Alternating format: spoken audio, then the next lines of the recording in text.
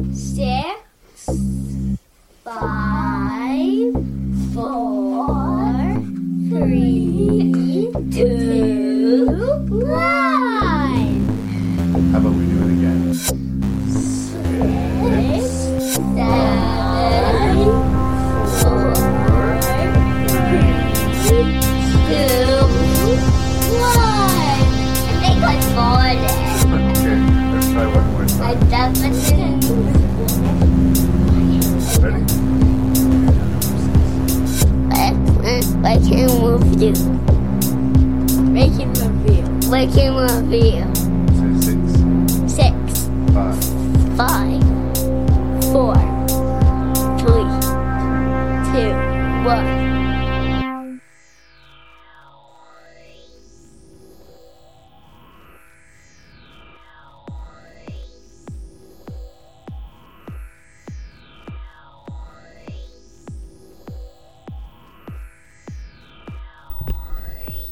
Hello and welcome to the first of an epic two-part, very special edition of Rank and Review, where your host and random Canadian Larry Parsons and regular contributor Mr. Scott Lehman, we're going to rank our top 30 guilty pleasure horror movies. And I can say with sincerity and, whatever, that you're in for a treat. You're in for a damn treat. I'm just gonna put that right out there.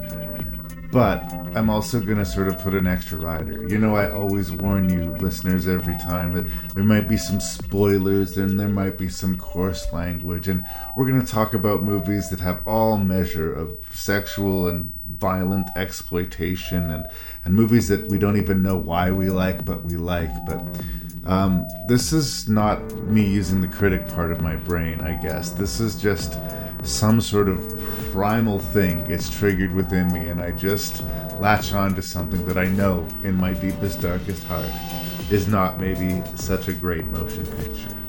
This is my guilty pleasure list. Feel free to not take any of these necessarily as recommendations unless you share my sense and my sort of taste in these horror movies. This is a little bit of a different way in the deep end of the horror swimming pool episode of Rank and Review. And I'm just so grateful to Scott. He came such a great distance, and we actually got to do it in person, which in the age of COVID is such a rare thing. We had such a good time. We drank some beer, and we just had a blast, and I think it comes through. And I'm just really happy to just have a really interesting high-quality episode, and it's just the first of two really interesting high-quality episodes, and maybe I'm tooting my own horn, but toot fucking toot. So as usual, spoilers, coarse language. In the first episode, we're going to be ranking our favorite guilty pleasure horror movies from the 30th to the 16th, and we will be reviewing House of the Dead 2, Cheerleader Camp, and Baby Blood. This is the type of program that your ears are going to be subjected to. This is the murky waters with which we are going to invite you to swim. Thank you so much for listening to Rank and Review. If you have any feedback for me, you can send that feedback to ranknreview@gmail.com. That's ranknreview@gmail.com. You can check out the website at ranknreview.ca. And as always, please know that I appreciate you guys so much for listening. Please spread the word in my podcast to some of those other movie nerds in your circle. And please continue to listen for Rank and Review every other Wednesday.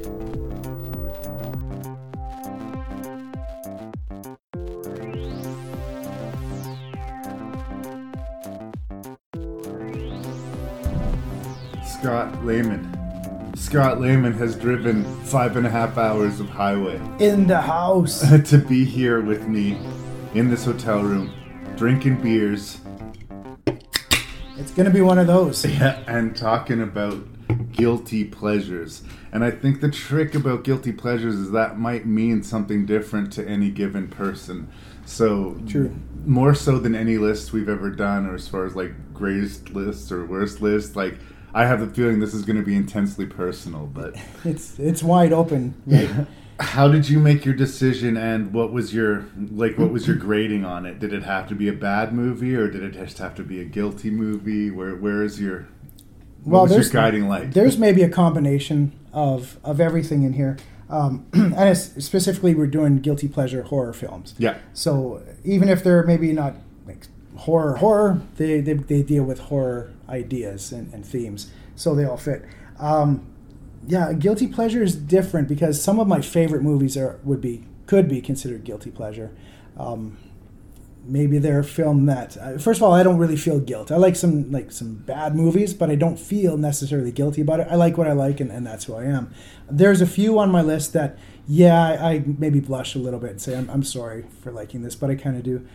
But maybe it's because there's bad acting. Maybe it's a poorly written script or really bad special effects, or maybe it's just not a great story, but it has flaws in it somehow. You can see it, and maybe you just like it despite the flaws, or maybe even because of the flaws in some of these cases. Yeah. In other instances, maybe it's just a movie that you feel like you enjoy more than you should, or more than you're supposed to. There's a bunch of different reasons, I guess, why you might. They're not all necessarily bad movies, but they're movies where you can pick flaws too. Yeah. Or maybe for a horror fan, they would look and say, "Well, no, that's a fine film," and I agree. Mm-hmm. But maybe someone your hoity-toity movie critic would say, "No, that's a garbage film." Well, and exactly. I was watching special features on the Epic Motion Picture Mosquito, and they did this local news coverage in Detroit when they were filming the movie. It's a movie about giant mosquitoes. At the time it was called Blood Harvest, and they're looking for extras. And they cut to the news guys after the story, and the two anchormen looked at each other like, giant mosquitoes, boy, can't wait for that one. And the smug contempt on their face really made me want to slap both of them, because fuck you guys. I love those types of movies. How dare you dismiss them sight unseen? But I'm going to agree with what you said. Most of the movies that I've picked either have very obvious flaws, and I like it anyway, and I'm legitimately a little bit red-faced about liking them. For whatever reason, I like them, but I don't like myself for liking them, or there's some sort of thing that holds me back. Maybe, it wouldn't be the top of the list if someone was like asking me to rattle off a bunch of movies to recommend to them. Even though I really like these ones, maybe they wouldn't make the cut because of pride. They're usually not good for everybody. Yeah. Blanket, they're more personal. This person, oh, you know what? You like this, well, you might like this too. I'm just happy to be doing a live rank and review again. In person. People. Holy shit. And this is a fun list to do this way and have a couple beers, because a lot of these movies are best enjoyed with beer, with beer and with a bud, and you can pick apart them, pick out the flaws. And a lot of these, in the little reviews, we're going to mention the flaws with them, but it's not a negative thing. These are movies that are trying their best sometimes, and you can laugh at the acting, or you can laugh at the special effects, or you can love them. And it's entertainment. Are you entertained? We are entertained by these. Yeah. So I just wanted to say a few things too. There's a couple of things that I just didn't include because I'm no longer ashamed. They might be considered guilty pleasures, but I'm not ashamed. There's a lot of weak entries in the Friday the 13th franchise. Like, I could put Jason Goes to Hell, or Jason in Space, or Jason Takes Manhattan on here, I guess. But the thing is that I actually like those movies. I actually like the Friday the 13th franchise, even the darkest corners of it. I just like, it does it for me. I don't feel ashamed about it. So if someone said, should I watch Jason Goes to Hell? I say, sure, go ahead. It's insane. It's an insane movie. Watch it.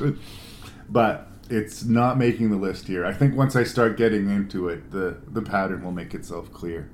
But I appreciate you being here. I appreciate you driving all this way. I appreciate you giving me beer.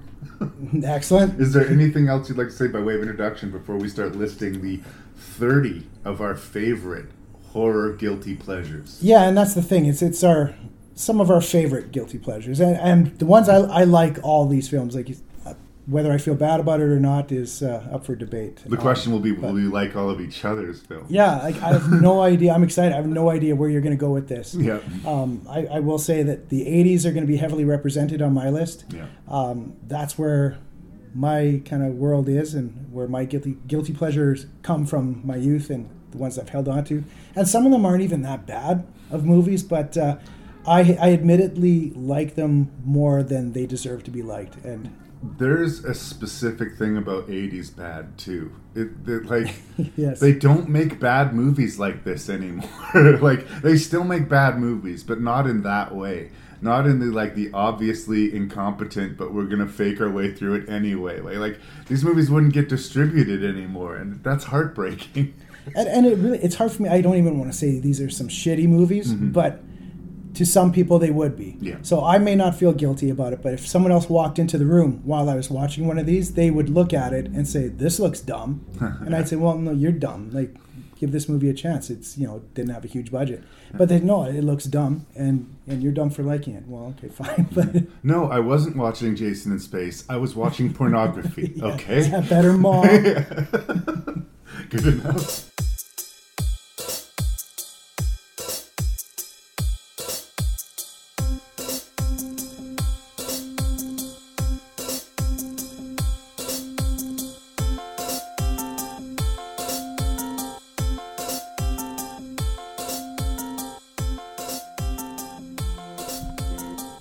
Scott Lehman, my brother, what was your 30th ranked horror guilty pleasure? Well, this was tough because, first of all, picking 30, because as I said, my favorite movies are usually the ones down on this side, but let's do it. For number 30, I had to pick a movie out of all these to represent full moon features, first of all. Very nice. So Full Moon is obviously known to be low budget, cheap horror. They make a bunch of them on the cheap, and if you're going to like a full moon movie, it's probably going to be because it's a guilty pleasure and you kind of get a kick out of it. So I had a full moon movie on my list, and it's number 30. One I chose is called Creepazoids. Creepazoids. Have you seen Creepazoids, Larry? I think I have, but my memory of it is very fuzzy. So I brought the copy of the movie here to show. I mean, this is not visual, but Larry, describe what you see on this cover. There's not one, but two very scantily clad women with their breasts hanging open, and one muscle brown man. This is all illustrated. Yeah. And a huge monster. And the starring feature says starring Linnea Quigley, she of Return of the Living Dead. Right. A lot of satisfactory things are being hit here. It looks cheesy, it looks stupid, and it looks exploitive. And nothing in the movie looks as good as this cover. I believe it. They show. I mean, we have Linnea Quigley, so there's nudity. So there's nudity. That's right. and you have a guy on here that looks like He-Man or something, but no, he doesn't quite look like that in the movie. And there's a monster on the front, which they clearly don't have the budget to do anything that looks like that, so they have to draw it for the cover. But this movie is, and it also hits the full moon, and also I have to have Linnea Quigley somewhere on the list because she's a guilty pleasure in her own right. Now, I got to read you the back here. This movie was made in 1987. World War III has turned the world into a smoking cinder. The year is 1998, 6 years after the nuclear apocalypse. I'm just going to stop there. I just think it's that right there is kind of, which is 6 years after. So, and that's only, 5 years after the movie was made. So they did not have high hopes. But movies like this, if you're going to base your movie in the future, make it an unrealistic day. Say in the year 3025. Your movie won't be remembered by then anyways. Yeah. Don't make it 5 years in the future and have, or just say the distant future. But my memory of that movie is that it sort of looks and feels like the sci-fi movie that Bob and Doug McKenzie make at the beginning of Strange Brew. I can't actually recommend this movie. It's really not good. But for some reason, it's sort of endearing to me. It has, I say, my tagline for this should be, come for the shower scene, but stay for the mutant baby attack at the end. Okay. There's giant rats in this movie that only move if the actor throws it. It's perfect in that way, but there's really no redeeming quality. Even the shower scene, yes, you get a quickly shower scene, but there's this. I don't want to spoil too much of it, but the creature has a baby come out of it, a mutant creature baby that crawls very slowly towards the hero, and the hero picks up and throws it. And then the baby crawls back to him and repeat. And this happens about 3 times, and it's horrible. But the way this creature looks, you just kind of got to see it. Well, I guess I'll have to revisit Creepazoids. Well, if you got 70 minutes to spare. Yeah. I mean, 6 of that is credits. So minimal time investment. Yeah. All right, my 30th position one, this is a bit of an anomaly in that I don't think that this is a really bad movie, but there is a lot of shame sort of connected to it. And it also suffers from this problem that I have, even though it's trying to be about, men being bad, that there's just no positive male character to be found anywhere. Jeez. But the description is vagina dentata. Oh, yes. Yeah. And the movie's called Teeth. It's from 2007. It's directed by Michael Lichtenstein, I think is his name. And the star is Jess Wexler. She actually showed up in that cannibal movie that Eli Ross did, the Green Inferno. Yep. I do think she's a good actress, and she's really good in this movie. But the movie is all about making you feel uncomfortable and all about punishing evil men. Yeah. And who wants to watch the Vagina Dentata movie, you guys? It's nowhere near as gross and exploitive, like it doesn't belong in the same breath as Creepazoids, for instance. But there is a lot of shame and guilt surrounding me and this particular picture. Yeah, as a guy especially, probably. Hey, hon, you want to watch this movie about a woman with teeth in her vagina? You have that movie? You paid money for that movie. I'm not. Yeah, it's nowhere near as gross as the description would suggest. No, that's true. It is actually a pretty interesting movie, but I do have some negative emotions around it. But in a lot of ways, it's one of the most quote-unquote legit movies on my list. Wow, So, I can't wait to see where we're going then. But, so that's my 30th position, Teeth. Okay. No, that's an interesting one. Yeah, I don't feel like it's not too trashy either. You're right. It sounds like it's going to be worse than it is, right? And I never did mention, the movie never does say what a creepazoid is, by the way. It's, anyways, number 29 on my list. I'm going to 1979. 5 years after the Texas Chainsaw Massacre, we got the classic Microwave Massacre. Oh, wow. I've been hearing a lot of talk about this movie recently. Has it been, recently rediscovered? Well, this is the Arrow Blu-ray, so, all these guilty pleasures are having, boutique DVDs and Blu-rays releasing, expensive copy of it. Yeah. I don't know if it's... I don't know, man. It is so cheesy, and it's really trashy. Jackie Vernon is the star. If you don't know him, you'll find his voice familiar if you're watching the movie, and you'll say, where the hell do I know this guy from? And think back to your childhood in December, the voice of Frosty the Snowman. Oh, no. Every December you would watch that special, and Frosty Returns. Remember when Frosty would be like, happy birthday. Yeah. That's this guy. And in this movie he says lines like, I'm so hungry I could eat a whore. It's completely trashy and very cheap. Run down start quickly. One day he's had enough badgering from his nagging wife and her cooking, comes home drunk, pees in the fireplace, and beats her to death with a salt grinder.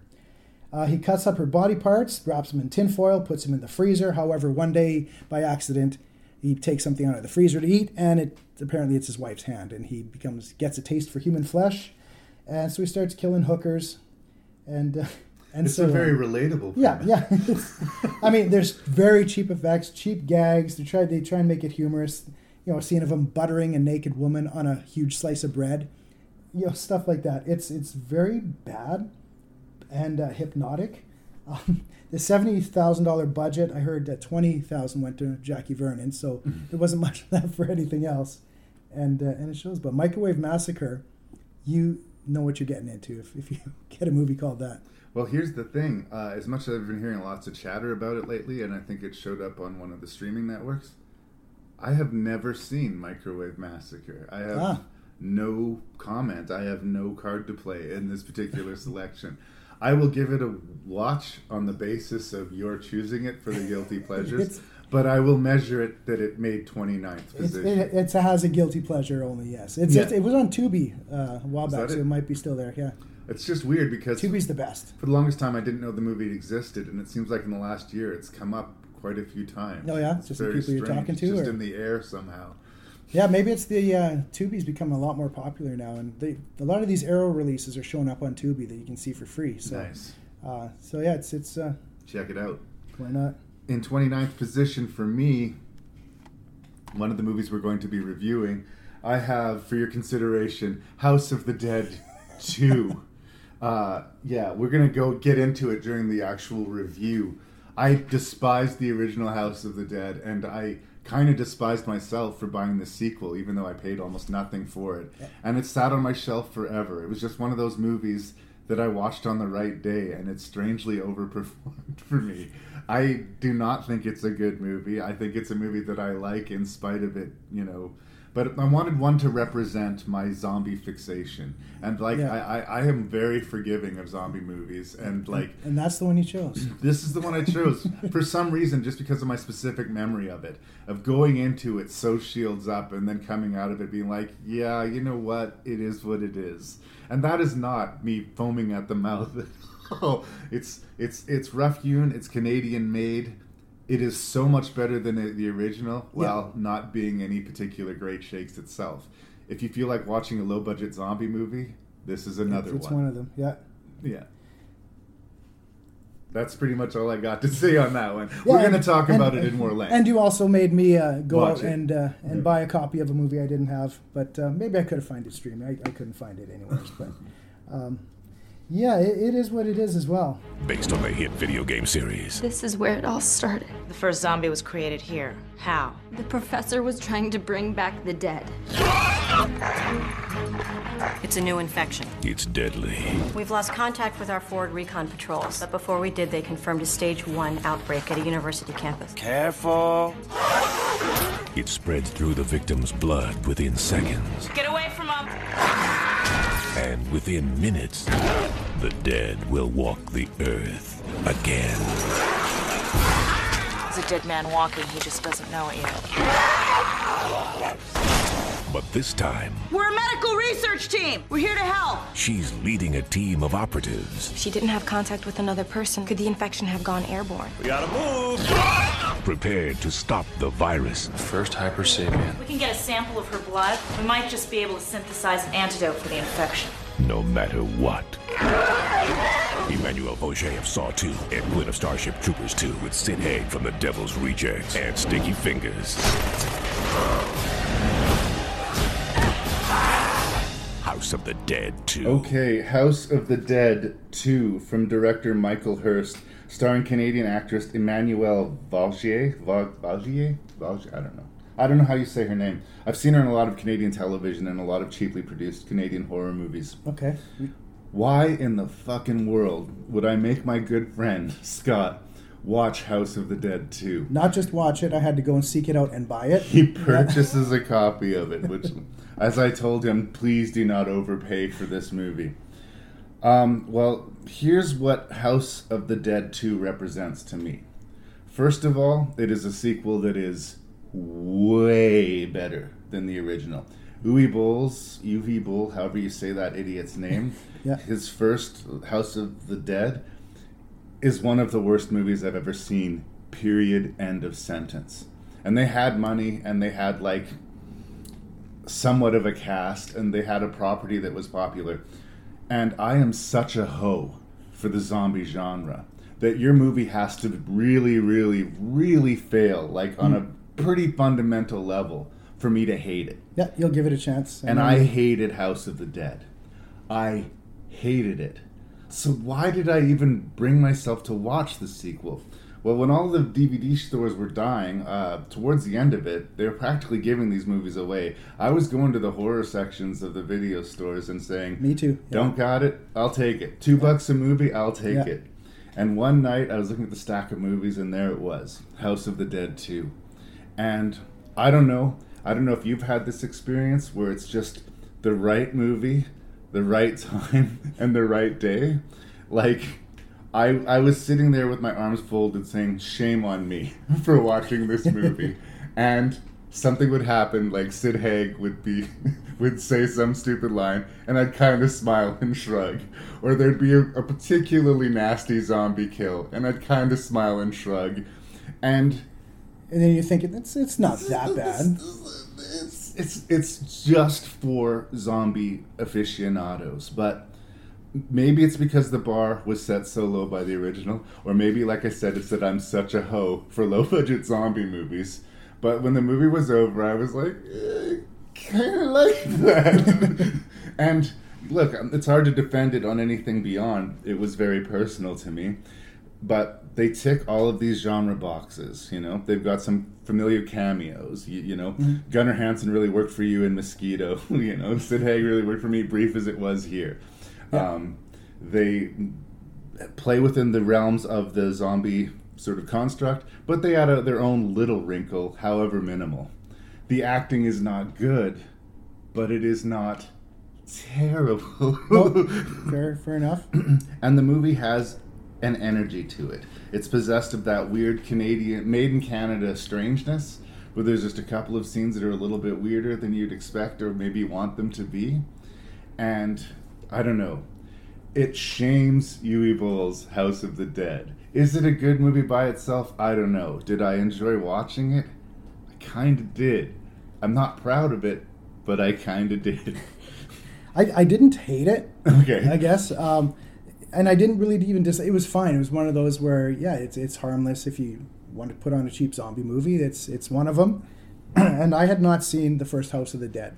You're lucky. I had purposely avoided it. I've heard of its reputation. I've seen enough. You know, I know that he inserted video game footage into the movie. Yep.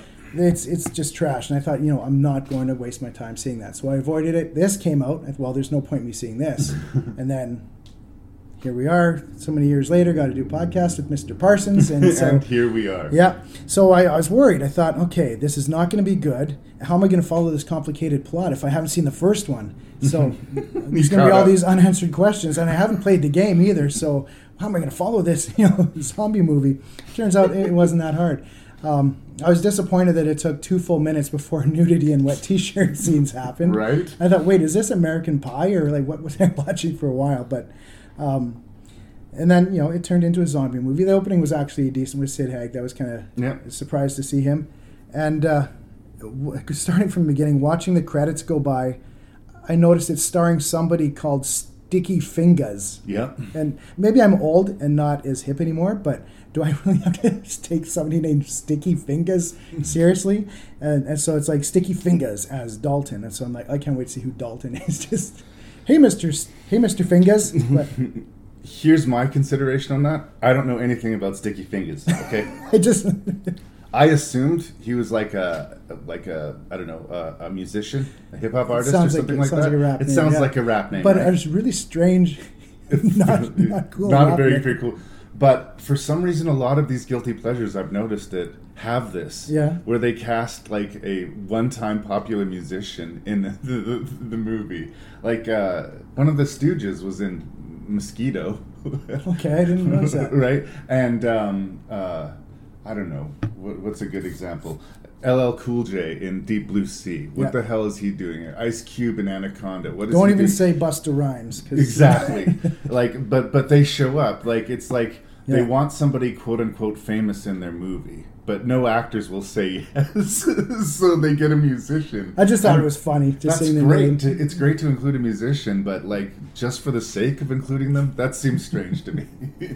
Anyway, yes, Sticky Fingers. So the name, they refer to these zombies as Hyper Sapiens. Is that a nod to the first? Do they do that? Or I don't remember that being a part of the original movie. As far as I know, the only connection to the original movie is we see a woman at the beginning of the movie in a wheelchair who gives out orders. Okay, yeah. She was in the first film. Beyond that, and they talk about interviewing people who had been at the original island, there is no connective tissue at all. Not that you would want there to be. Like, I think this movie would have benefited greatly if it had a different title. I don't know how being called House of the Dead 2 helped it in any way. No. I found, as I was watching it, I've heard many of your reviews, you talk about films that you kind of forget as you watch it. Right. And this was kind of one of them. It was just on, and it was kind of happening. And at a certain point, I realized, wait, what's happening? Because I maybe I zoned out or something, kind of rewound it a bit, saying, no, I didn't miss anything. It's just happening. It does pick up, though. The final half hour or so, it did increase in its interest. All of a sudden, some of the deaths started to matter a little bit? Or am I crazy? Well, I don't know if they mattered. No, they were kind of like, "What do you mean?" The girl that says he's a nice guy. Maybe I'll ask him out one day, and then she dies right away. right after that sentence. And then there's the guy Bart that they're making such an effort to show what an asshole he is. Yeah, he's taking rings off dead bodies, taking selfies with naked dead women zombies, and just doing everything like that. So we're like, okay, so he's the asshole. So we're gonna like it when he. It'll be a spectacular end for him. Yeah, it's very familiar. Then he gets bit by a mosquito. Yeah, and that's how he's infected. Weird connection. Yeah, but they never really did take that mosquito thing very far further. No, I thought that was going to be the twist to this movie, but it turned out no. There are threads of the plot that are like abandoned. Again, I can't even really fully defend the movie. I love a low-budget zombie movie that's trying. And this movie's trying. It's not always successful, but it's trying. That asshole character you were talking about, by the way, you know Michael Parks? Yeah. His son. That's right, it's his son. Yeah. That's his son who's playing that part. Fun fact, everybody. That's a Cooper character, which is a very staple thing that you kind of like almost have to come to expect. And that particular beat, I think, was played well enough. We knew who this guy was. We knew what role he was going to play, and he played exactly that role. But, that was part of the aesthetic of the movie. Just like, what was with the weird panty raid sequence at the beginning of this movie? Yeah. Was that, like, going forward for the rest of the movie? What did that add? Like, It was your favorite part of the movie, but... Well, I mean, I didn't hate it, but it wasn't like... It was completely adjacent to the, hyper military squad that specifically deals with zombie outbreaks. Yeah. And...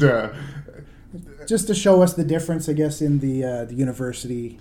before and after, I guess. Look, it's all fun and games. We're all drinking and partying, and now we're all dead. Yeah. I don't know. There was one moment in this movie for me, which is the come on movie. the come on movie moment comes at 1 hour and 5 minutes when Nightingale and Ellis are trapped with patient zero. She shoots it in the head, and the guy gets zombie blood on his face a little bit. But he smears it downwards over his mouth. If you recall that, he's like, oh, there's blood on me. And he smears it down, and it goes in his mouth. It's on his teeth. It's like, we've already established that the virus is transmitted through blood. Yeah. And that happened. I'm like, come on, movie. Why did you do that? And there was another part where a zombie jumped out of a locker. Yeah. I thought, why was the zombie in the locker? It's that movie's version of the cat jumping out of the cupboard. Yeah, I've become more aware of this. I noticed this when we reviewed the Phantasm series, too, with those weird dwarf monsters. Yeah. There's a scene where a dude opens a cupboard, and there was a dwarf monster just waiting in the cupboard to pounce. And it's a jump scare, but when you think about it even a little bit, it falls apart. But I think that's true with a lot of the movies we're discussing today. If you think about them too much, they will fall apart in your hands. There's something attainable about a low-budget zombie movie. I've been in low-budget zombie movies, and I've watched an awful lot of them. And really, there's a lot of movies that could have taken this slot. For some reason, House of the Dead 2 jumped into my mind when you asked this. But there's zombie strippers. There's like... oh, yeah. Which is actually strangely incredibly similar to this, with the military squad that's specifically designed to fight zombies, and how their portrayal of the military is completely not credible at any point. Like, a couple of the characters look like they've never carried a gun in their life. But I don't know. I go with it. And that's what most of the guilty pleasure movies ask you to with them. This is the one of the list that I'm the most ashamed of. This is the one of the list that you can probably tell that I have the most difficulty finding positive things to say. Yeah, there's violence for the sake of violence. There's nudity for the sake of nudity. The script's not great. It just has enough going on to get you to the next scene. What it didn't do, which a lot of these do, was bore me. I don't remember being particularly bored. And that's, I guess, maybe what I was expecting. Like, part of it was the right movie on the right day, and part of it was low expectations, Yeah. I really wonder if I watched this same movie on a different day with more of my shields up, if I would have just hated it. Like, is it that specific of an experience? But here I am defending House of the Dead 2. But again, Part two, guys. For sure. So one thing I found interesting with it was their mission overall was to get a blood sample from patient zero, right, to try and develop a cure. So they succeed in this. And when they're leaving, they drop it, they're attacked, and the vial breaks, and they realize they have to go back for the big hero mission. Yeah. And so you're gearing up for it. And that's when I thought it kind of picked up. So, all right, we're going back in. We know what we got to do. We know where everything is. This is going to be a good finish. They go back in. Some of them live, some of them die, but they do succeed again. And fucking drop it again. And it's like... And credits. Yeah, I said, wow, they failed twice. That was a surprising twist, I thought, but... But again, was it a surprising twist, or was it like, there'll be another House of the Dead? Hope, hope, hope. Well, you know what's funny with that? There's another movie. You ever heard of Dead and Deader? Oh, yeah. Okay. You have it, or? I don't, but I've heard of the film. It's a film I actually started thinking about when I was watching House of the Dead, too. I thought, I have this film, Dead and Deader. It's a made-for-TV movie, I think sci-fi or whatever. And it's similar in that it's decent, it's okay, and there's some good stuff, an attractive cast and zombies and military. But I started to think, maybe I should include Dead and Deader on my list. It's not bad to kind of represent the made-for-TV zombie thing. Then I did a little research, and Dead and Deader was originally going to be House of the Dead 3. Oh, weird. And I didn't realize that, and then so I scratched it off my list. All right, one House of the Dead being reviewed is enough. But yeah, if you're interested, and then I guess they had trouble getting the licensing rights, so they changed the title. But well, and really, it's that big a property. This is that's University of the Dead, right? And it has nothing to do with the video game at all. It's low rent, low budget zombie movie number 512 is essentially what it is. Exactly. Yeah. Good enough? Sure.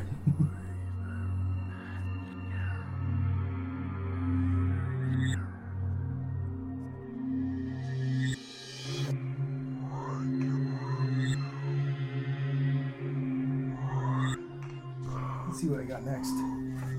28. Sticking with the 70s for me. 1976. One of those giant animal attack movies. Nice. H.G. Wells, The Food of the Gods. Oh, very nice. Okay. Story of growth hormone type thing that's bubbling up from the ground, and I guess they're trying to feed it to the chickens to make more money on the farm or something, but accidentally the rats get into it and various other critters, and they become under attack by giant rats in less than convincing special effects. Yep. Keeping in mind it's 1976. Yeah. And I do think they do some okay things with it for the time and what they can do. I mean, although 3 years later we had Alien, so I don't know. It's kind of weird, but yeah, you have rats that are clearly climbing on toy cars. Yeah. And model houses. They got split screen with full size and then miniatures. I really like the attempt that they make, but it's pretty laughable too. This is one of the movies that I remember seeing when I was a little kid. Okay. And thinking it was amazing, and then renting it from the library when I was like in my teens and thinking it was like laughable. Like it had not aged well for me. That's a totally decent pick, though. I absolutely understand your selection, and there is a lot to choose from in that era of the 70s, a sort of post Jaws, we need to make a big monster movie thing. Shout out for my buddy Lee Beckman. Night of the Lepus is the one that has a bunch of giant bunny rabbits. And that's going to be the side shout out. I thought about that one as well. Yeah.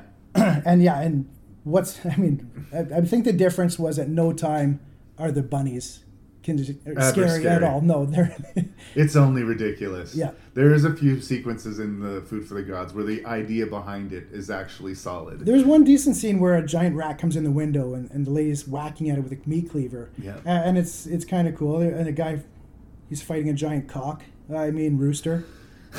That was okay, but Night of Lepus was one that I considered as well. Yeah, that whole sort of niche of 70s animal movies. I love Grizzly. I love Prophecy. I love that whole guilty pleasure vein in there. So yeah, I'm glad to hear that represented. Good choice. Right on. In 28th position, a fairly recent discovery in the podcast. My friend Lee Beckman and I took on the entirety of the Leprechaun franchise. Thank God. Finally. And I wanted to bring your attention to Leprechaun 4. Leprechaun in Space. Yeah. Containing characters like Mr. Mittenhands and this weird princess who, if she shows her breasts to you, that's considered a death sentence. A guy gets his face squished into like a plastic pancake looking thing. Yeah. The leprechaun erupts out of a dude's penis. Like, the movie is fucking out of its mind. It's ridiculous. And I'm not a fan of the Leprechaun franchise, and this was such a relief, such an island of like enjoyment in this ocean of shit that I'd been swimming through with the Leprechaun franchise, that I ended up liking it maybe more than it's worth. But when I was coming up with the list, I was like, no, I think Leprechaun 4 has got to be there. Really? It's not high on the list, but it made the list. I'm very because surprised. it's a Leprechaun movie that I actually had some fun with. Yeah, in that case, it definitely belongs there for sure. Yeah. And I'm just surprised. I didn't know you liked it that much. And I'm totally happy right now because you're not going to believe this. No, don't tell me. 27. I pulled out the same Leprechaun, except this way I'm going with the original. Oh, okay. And I thought, my notes here, I thought, this is where we're going to fight. 'Cause Right. I listened to you and Lee shit all over the Leprechaun franchise for 2 hours. Yeah.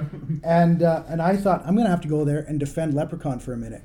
But, hey, you put Leprechaun 4. I have a fondness for the first one. And I think what you and Lee were pointing out is all the flaws are kind of the things I like most about it. It's very uneven. At times it's too violent for kids, and at times it's too kind of sweet and sugary for horror fans. Yeah. So, but I kind of like how those movies where it doesn't know where it fits, and it's very awkward. I think the Leprechaun, the character is kind of, I think he looks kind of creepy. The makeup's good. It's kind of neat seeing Jennifer Aniston in a movie that she doesn't belong in, that you would never expect to see her. I remember thinking she was very Rachel in it, though. Yeah. Like, everything was gross. Ew. But yeah, sometimes it's light and fluffy, and sometimes it gets very violent. You had mentioned that it suffers from the Chucky problem a bit. Yeah. How you say you could pick up Chucky and throw him across the room. Yeah. I get that, and I agree with that with Child's Play. But I don't think you could throw the Leprechaun. I can't throw him across the room. I mean, he's got some girth to him. He's got those claws. I think it'd be a little tougher. He'd be a. I don't know. Hey, we both had a Leprechaun That's movie cool. right here. No, for me, it's the physical intimidation factor. I'm also a big guy. Yeah. But this is fun, though. I like because both Scott and I have all the movies here, so we're showing them to each other. For a second, I thought we both ranked, like, Leprechaun 4 in the same spot. And I thought, like, are we, on some level, the same person, Scott? Maybe. I mean, we're not going to go 30 for 30, but if you get 5 of the same titles as mine, I'll give you a prize this time. But, hey, I'm going to count that as 1. Yeah, that's close enough for government work. So with Leprechaun, I was also going to do a little shout-out to a very similar film, also written and directed by the same guy, Rumpelstiltskin. Rumpelstiltskin. Okay. Yeah, 95, I think 2 years later. It's the same idea. If you like Leprechaun, Again, Rumpelstiltskin's more of that. It's that's very another hard. one of those movies that I remember I watched, but It's I have very hard no to find memory now. of it. Yeah, I found a copy of that when a video store went bankrupt. So There you go. that's the only way you'll get that right now, really. But Yeah, I have no memory of it, but yeah. Yeah, Yay, it's- we both have Leprechauns. In 27th position for me, I am a fan of the director Tommy Wirkola. Maybe to a degree too far. He did these 2 Dead Snow movies okay. with Nazi zombies I in love the Dead snow. Snow, yeah. And they're lots of fun. His attempt to break into Hollywood was Hansel and Gretel Witch Hunters, which is a fantastically stupid, ridiculous movie. And I had thought that it was going to be one of these things like the Snow White thing they did with the Twilight Shade. Yeah. Where it was like I thought the same thing. a PG reinventing of it for the family. This is an R-rated reinvention of Hansel and Gretel for no one. Like, it's completely bonkers. It asks to be taken seriously one scene, then it's completely a cartoon in the next. Yeah. There's stakes in one scene, and then we're asked to just sort of shrug it off in the next. Mm-hmm. Some of the characterizations are just hugely over the top. I think Famke Johansson is kind of embarrassing at times in the movie. But somehow cumulatively, it becomes this fantastically entertaining thing to me. It kind of is, yeah. Like, I can't say that it's good, but I can say that it is entertaining. And it's weird because I was resistant to it. I couldn't almost admit to myself how much I enjoyed it. But I've watched it 3 times now, and every time I like it a little bit more. And also, I have to mention Gemma Arterton. She is so beautiful. She's so beautiful. She's British. She's got those freckles and that accent, and I have strong feelings about the bizarre movie Hansel and Gretel Witch Hunters. Are we still friends? No, that's funny because I felt the same way. I used to see that in the dollar store, in cheap places, and I looked at the cover and I thought that's going to be like a fairy tale Snow White type thing, and I blew it off. And you did this on Rank and Review once. That's right. That movie, right? And I listened to that, and you guys kind of swelled about it. And I thought, you know what? That's not what I expected it to be. Maybe I will check this out. And so, yeah, I think I got a copy for like $2 or something. Not hard to find. No, and I enjoyed it. Same thing. It's like, this is way better than it has any right to be. Or not better, but more enjoyable. Yeah. It could be arguably, it's a little bit of a fairy tale fantasy realm here, but like it's a hard R. There is full-on violence in yeah. A giant ogre squishes a guy's head with a log. I mean, he does. Yeah, it does happen. So, Hansel and Gretel Witch Hunters. What an interesting list we have so far. Well, 26? Yeah, please. This is the lowest. I also looked at the IMDb ratings after I made my list, just out of curiosity to see where I stood. This is the lowest rated movie right now on my list, according to IMDb, at a lowly 3.6. And it's probably the trashiest of my 30. And I feel a little bit scummy. It's from 1985. I present to you Evils of the Night. Congratulations, Scott. This is your second pick that I have not seen. Okay. This one I'm glad I brought the cover because I want you to see this. The headline says, Alien Vampires in Search of Teenage Blood. Yeah, and there's a woman sort of spread out, titties up, and a very Millennium Falcon-looking spaceship. That's the thing I was going to say. Is that the Millennium Falcon on the cover? Isn't, I mean, somebody's owed money for that. I mean, this lady's clearly, she looks like she's being tortured and maybe almost orgasmic, but this movie it's almost a porno. Okay. It's pretty graphic with the sex. Well, look at the cover. I mean, it just drips in sleaze and cheap sleaze. I feel a little bit of guilt with this one. This one is a true guilty pleasure. It's the only way it can be enjoyed. Right. This was a late addition to my list. I thought about, Evils of the Night. That needs to be on my list. So I pulled it out, gave it another watch, and I said, this one's got to be on the list. So, nudity galore, there's a lot of sex scenes, but you won't accidentally see any men's parts because the men keep their jeans on during the full sex, and they're full on having sex, except the men have their pants completely pulled up, buckled up, everything. Well, we wouldn't want to be subjected to any gross male movie. And it's kind of hilarious that way. A big cast of recognizable names. You got star-studded for this kind of film. You got John Carradine, Tina Louise, who you will remember as Ginger on Gilligan's Island. Oh, yes. Julie Newmar, most notably known as Catwoman in the old Batman. Various porn stars in supporting roles. Really, really cheesy 80s soundtrack. Like, everyone starts having sex and they start playing this like cheesy 80s love song over it, and it's just ridiculous. But yeah, so these aliens come to Earth and they need to harvest the blood of young teenagers. They have to be between 16 and 24 or something. And the bigger the boobs, the better. Yeah, and all the aliens even look like they're from some porn planet. They're all just in these like short skirts. A couple of them seem like they're lesbians. They start rubbing each other's legs. It's really, really trashy, but it's kind of fun to watch as well because they hire two men that work at a local garage, two elderly men to capture these young people and bring them to the aliens. So the old men from the garage wear face masks to cover their identity, but their jumpsuits have their name embroidered on them, and it's just hilarious. The last half hour, they forget about the aliens and it turns into sort of a slasher where these creepy men want to hump the girls now. Right. He says, I'd sure like to hump one of them, and so it becomes these creepy old men trying to capture these girls that just cannot get out, and they don't know how to open a door. It's probably something in the presentation. It certainly doesn't sound like a very interesting movie, but like... it's not. But you put it on and it's hypnotic. You're like, where's this going to go? What's going on? What, from the planet porno? What the hell? And again, this is not judgment. I mean, they can't all be Leprechaun 4. I want to mention Austin Powers. Okay, way off topic, but you know the scene in Austin Powers where the guy gets run over by the steamroller? Yeah. From very far away. He had plenty of time to leave. There's a scene in this where a guy gets squished by a hydraulic car lift. The one mechanic, is laying down on the ground, and they got him down, and they start lowering the car lift very slowly down, and it cuts to him going, ah, and then it squishes him. Maybe instead of yelling, ah, maybe roll out of the way a little bit. This is a classic conceit in horror movies, by the way. That infamous woman who gets the sliver of wood in her eyeball in that zombie movie. Yeah. Use your hands. Yeah. Use your hands. Use your hands. What's going on? I mean, it's an amazing sequence, don't get me wrong, but I think I know what you're talking about. Yeah, this is a very, very sleazy movie. I would feel, I like watching it, but if someone walked in on me at the wrong time, I'd be like, I'm just watching a horror movie. Yeah. I'd never seen it before. I didn't know. It's okay, man. You're in a safe place. I want you to know you're in a safe place. Okay. So, for my 26th position, this is a tricky one. It's Canadian made. I've got a soft spot for Canada. The director is Maurice Devereaux. It's one of those movies where you can tell they just didn't have the money to pull off what they were trying to pull off. It's an end-of-the-world cult movie called End of the Line. And it's got some really weak acting in it.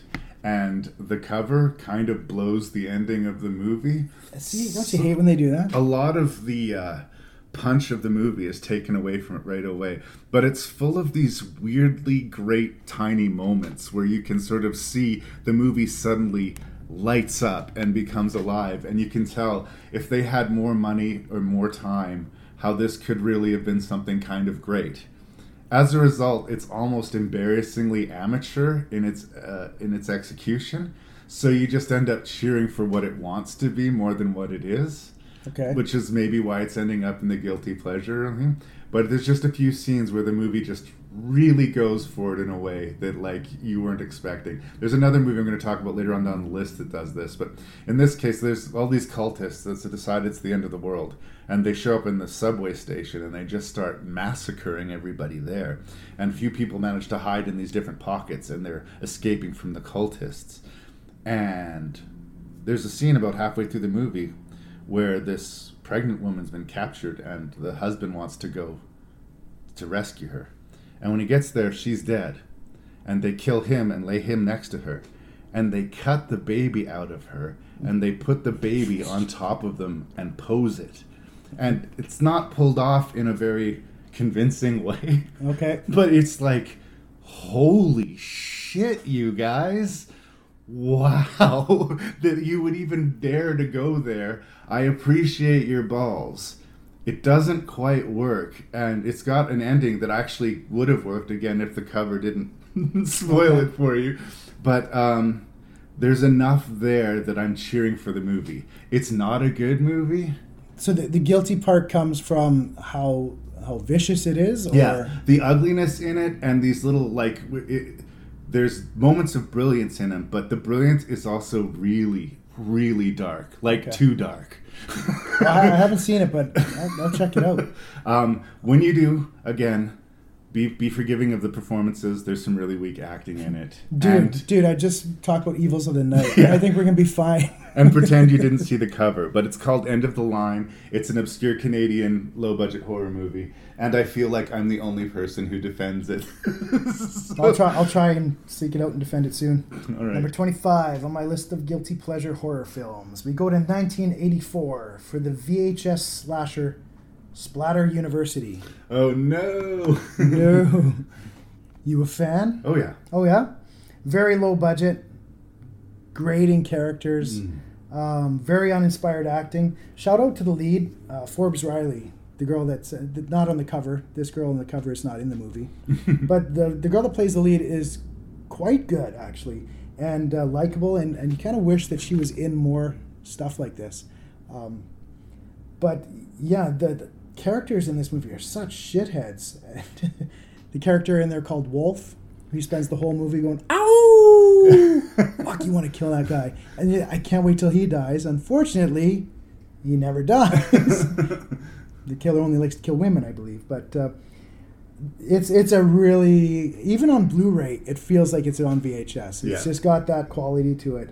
One of the kills is weird. The killer slashes someone's forehead, which would be painful and uncomfortable, but I don't think you're going to die from that. But my favorite thing in this whole movie, I just wanted to point out one thing, is the unnecessary title cards and strangely confusing. The opening title card says 2:43 p.m. William Graham, a paranoid schizophrenic, is discovered missing. So very specific. The next title card is after that scene. Well, first of all, the guy, escaped mental patient, stabs a doctor in the penis and steals his lab coat and gets out. Like you do. Yep. And the next scene is 3 years later, title card, and then female teacher gets stabbed in the boob, because boys get stabbed in the penis, girls get stabbed in the boob. Then the next title card says, the next semester, yesterday, which makes absolutely no sense. It's like they were trying to make sure everybody knew where they were. Yes, are we in the future or the past? We can't be both at the same time. Your attempt at clarifying things have only muddied them. Yeah, it's that kind of movie though, and I love that title card. I rewind that every time. Say, wait, what? I try and understand it, but this one sort of gets crossbred in my brain with what is the name of is it Horror High that has like George Clooney? Yeah, that's in it. Return to Horror High. Return to Horror High, which is much more of a deliberate, straightforward, stupid comedy.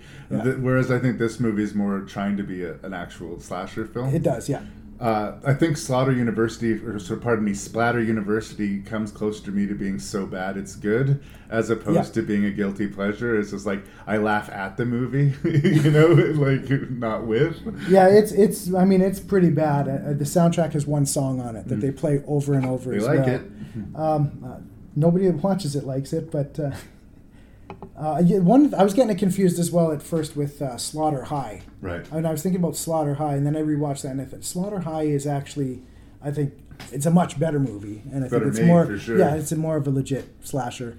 This one is very, very rough for not the right crowd, but I present Splatter University at number 25. Very nice.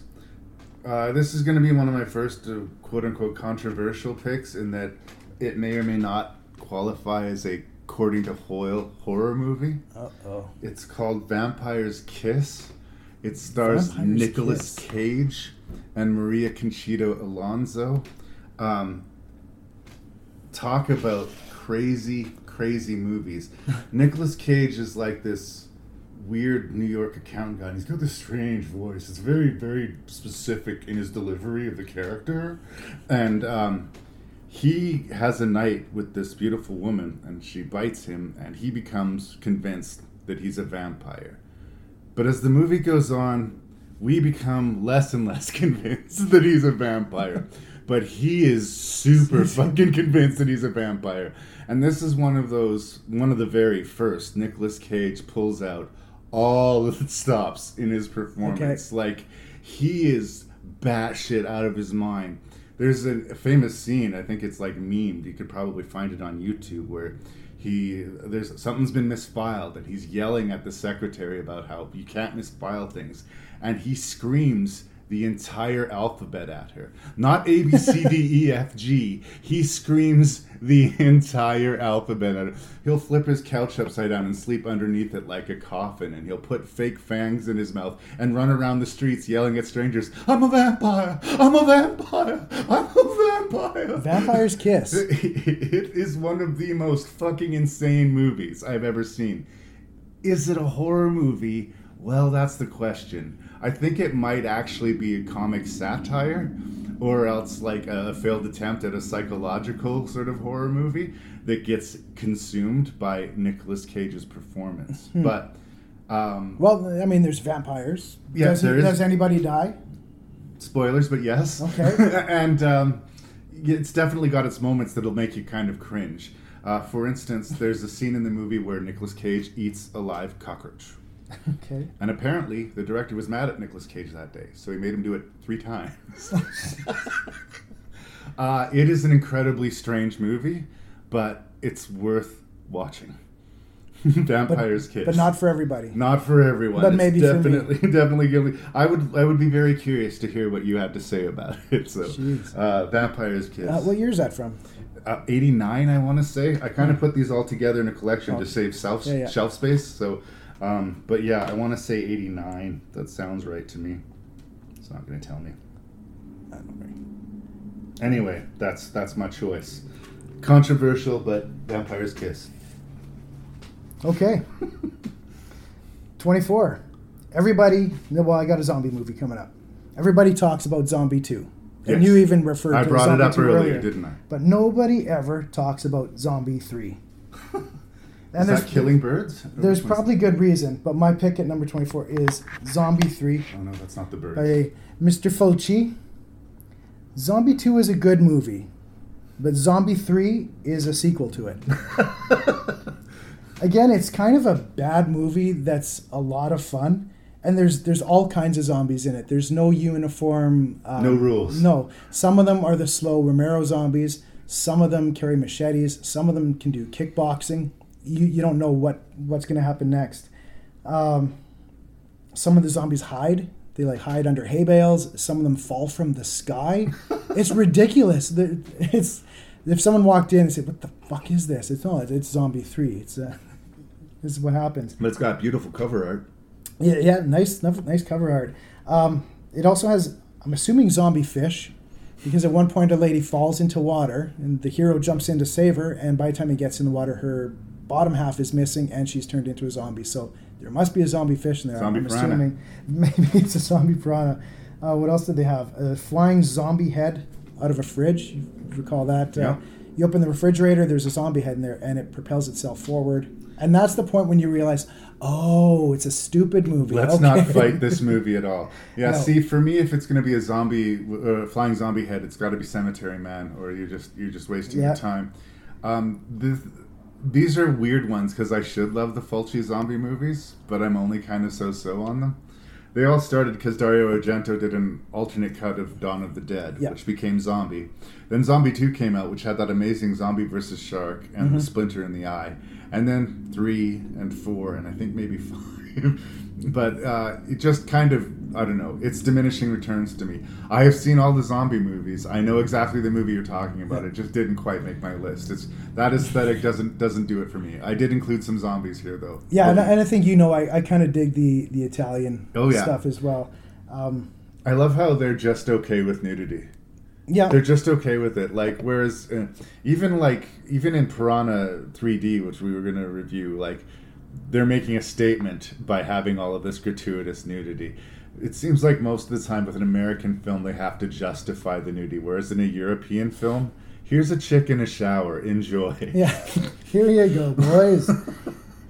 What else? There was another thing about this. They have not zombie birds, but birds get infected by this virus. And it's kind of an interesting idea because the birds then carry the virus and transmit it across the land. So that's one way to get more people turned into zombies. And I just mentioned that because this idea will be explored later on in my list to excess. But the idea, I feel like, was started kind of here. The gore's good. Gore's really plentiful. There's scientists that are working on a cure, and they are so hilariously unconvincing. They're just on a chalkboard writing random equations down. One of them even says to the other, "What if we tried this molecule with this molecule? Maybe." And that's some good science person. Yeah. And you know what? It's a gleefully good time, and I think I probably enjoy it more than Zombie 2. Oh, wow. Okay. But, and I love Zombie 2, but this one I feel like, no one else really likes it, I feel like. I will revisit them. I kind of got them all in a bunch a while ago, and I watched them in a flurry, and they might have sort of blended together, but it didn't pop out in my memory. And 24th one, this one's got to be a special shout out for my friend and regular contributor, Mr. Jeremy Cook. We used to frequent this video store in town called 49 Cent Video. And whenever we saw the copy, we'd say, we should rent this. And then we go, no, fuck it. It's got robots in it. Oh. It's called Chopping Mall. Oh! I don't actually have the case here, but I just brought a space filler. But it's directed by Jim Wynorski. The interesting thing about that dude is he did a movie that I reviewed in my best episode ever called Hard to Die. Oh, yeah. Which is another direct-to-video sleaze fest. Is same director. Is that one's not showing up here? That one didn't show up here. I just wanted to mention same director and similar in feel. Linnea Quigley, I believe. Or is Linnea Quigley in this one? No, she's in a different one. No, She's a different one's coming up. Kelly, but it does, Kelly Maroney and... it certainly has no shortage of pointless nudity. And a bunch of people come into a mall to have sex and party, but the security robots go crazy and start killing people. And that is it. It's like a horror version of Short Circuit. Yeah. Johnny Five not taking shit anymore. Let's disassemble Stephanie. It's super goofy. It's super sloppy. But I don't know. It's got something going on. Yeah, I can see its inclusion. I thought about that one actually, about putting that on me, but I almost thought maybe it's too good. I don't know, but it's funny because it does have that cover art that really spoke to me and doesn't really live up to it at all. No, it doesn't show at all what the movie is. I wanted to see a chopping mall. I wanted to see a killer in a mall kind of thing, but yeah, chopping mall's great fun. Funny story though. Like I said, for years, Jeremy and I would make a point of not renting Shopping Mall. Yeah. We'd always call it out, and we'd always not rent it. Is this the week we're going to do it? It was like his 43rd birthday or something like this, and I had got a copy of Shopping Mall on DVD, and I just thought, today's the day, brother. We're watching Shopping Mall together. And we screened it, we projected it at his birthday party. And there's a scene where a screaming woman gets her head exploded by a robot. Yes. And it just brought the house down. Everybody was just screaming with laughter. Nobody thought it was a good movie, but everybody was glad we watched it. Oh, yeah. Everyone has fun with it, but you're right. It's what happens? The mall gets struck by lightning, and now the robots are evil. Something like that. Something like that. Yeah, that's how it works. There's not much thought put into it. I'm glad. That's a good choice. That's good. I can dig Shopping Mall. Nice. For sure. That's from 1986, so I do have some 80s representation as well, just for the record. Well, we go from the fun of Shopping Mall to a controversial pick of my own. I think this is one I think we might have some issue with. Uh-oh. I'm not sure where your thoughts are on this one, but lots of my picks are fun. They're fun, bad movies, but this one's a bit different. It's a controversial movie from 2009 that... got a lot of press and a lot of hate, and it's kind of ugly, and the movie is called The Human Centipede. Oh, no. Oh, no. Okay. But it's like a car crash. One of those car crashes where you drive by, and it looks horrible, but you really slow down because you just kind of want to see a little bit more of it. And that's kind of The Human Centipede. It's the idea of it is nasty and vile, and I think the movie itself is not as bad as its reputation. And I feel like this is one where I feel a little bit guilty liking because some people are going to look at you differently. If you say, oh, I like The Human Centipede, you piece of shit, what are you saying, right? But don't judge the movie before you've seen it. I think that's usually a fair statement. That said, if it sounds like something that you're not going to be into, The Human Centipede, you're probably right. I think this is so far the only pick that you have that I kind of just disagree with. Yeah. I don't believe the hype in the movie, and it's not that it's too gross or I agree it doesn't necessarily live up to its reputation, but I don't find it frightening. I don't find it interesting, and I didn't enjoy the experience of watching the movie. So that's just me. I know Lee's a big defender of it. A lot of people, especially way to go, Lee. A lot of the people, especially the first movie, I think the further it goes into the series, the less respect it has. But I thought a little of that main character went a really long way. And I think that it was basically just a movie sold on the sort of ass-to-mouth sort of premise. Yeah. And I guess it delivers on that. But, I mean, I don't know. That's just never what I was looking for in a horror movie. And I wish I could have come away from it thinking something other than, well, I guess that was Human Centipede. Yeah. So your enjoyment of it was not there. It just wasn't there for me. But you could see, if you do like it, then maybe that would be a guilty pleasure for you, because it's something maybe you don't want to admit in certain circles. Yeah, and that's why I say this is a very personal list. It makes sense this is on your list. It just wouldn't be on mine. Right. And of course, I mean, everyone knows the story. It's about that doctor, German doctor, who's doing experiments. He wants to try and sew 3 people together, ass to mouth. Yeah. I believe that was going to be originally the first Disney animated feature before they went with Snow White. Yes. But, I mean, this movie to me is, I kind of went into it with a curiosity, because you've heard about it, and it's sort of notorious, and I thought, oh, I've heard about this, it sounds horrible. And then I got my hands on a copy, and I thought, I'm going to check this out, because it sounds horrible, but I need to check it out myself. And And I thought it was a fairly well-made movie, and I get judged for that a bit. But that ending, the way the ending leaves you, it's just sort of like, it's not good for anybody. Nobody wins. I love just how downbeat that ending feels. But that's just me. Hey, look, I'm going to talk about a super ugly movie right away now here, too. So, Okay. So this can be my one of those. In 23rd position, and I was talking about the similar thing with End of the Line in a movie that's kind of essentially incompetent, except for surprises you with its sort of bursts of ugly genius. This film's called 100 Tears. Oh. It is from 2007, directed by Marcus Koch, Koch, and it's about a killer clown. You and I have discussed a killer clown fairly recently, and I think that sort of the demented awfulness, that the psychology of Terrifier is here, but they don't have the skill to pull it off. Okay. Like, the acting is wonky. There's some terrible shadows and, like, production problems. There's even a couple of scenes where there's, like, this, like, audio background noise going on over top of it. So you're like, okay, great. Why will I watch it? The kills. The kills in this movie are crazy. Like, nothing else has put that much care and love into the movie except for the kills. And, like, it's there's a crazy clown and it's killing people. It's not even really clear why. Yeah. Well, crazy clowns don't need motive. That's right. It's because he's a crazy clown. That should be good enough. And again, the guilt part of it is like, I'm not ashamed of a killer clown movie. I've watched plenty of killer clown movies. There is such a hill to get over with the production value and the acting. Like, really the only thing that keeps you watching this movie is its violence. And that's where the guilt comes into me. Really? Like, if you want to watch a good movie, maybe not 100 Tears. If you want to watch a violent movie, you should check out 100 Tears. So that's my choice. It's a little bit more of cinema obscura. Yeah, I've seen that cover somewhere, but it seems like that's a hard to come by title. It's odd. And again, it's the people who like it will like it a lot, but it's not mainstream. You can tell it's cheaply made.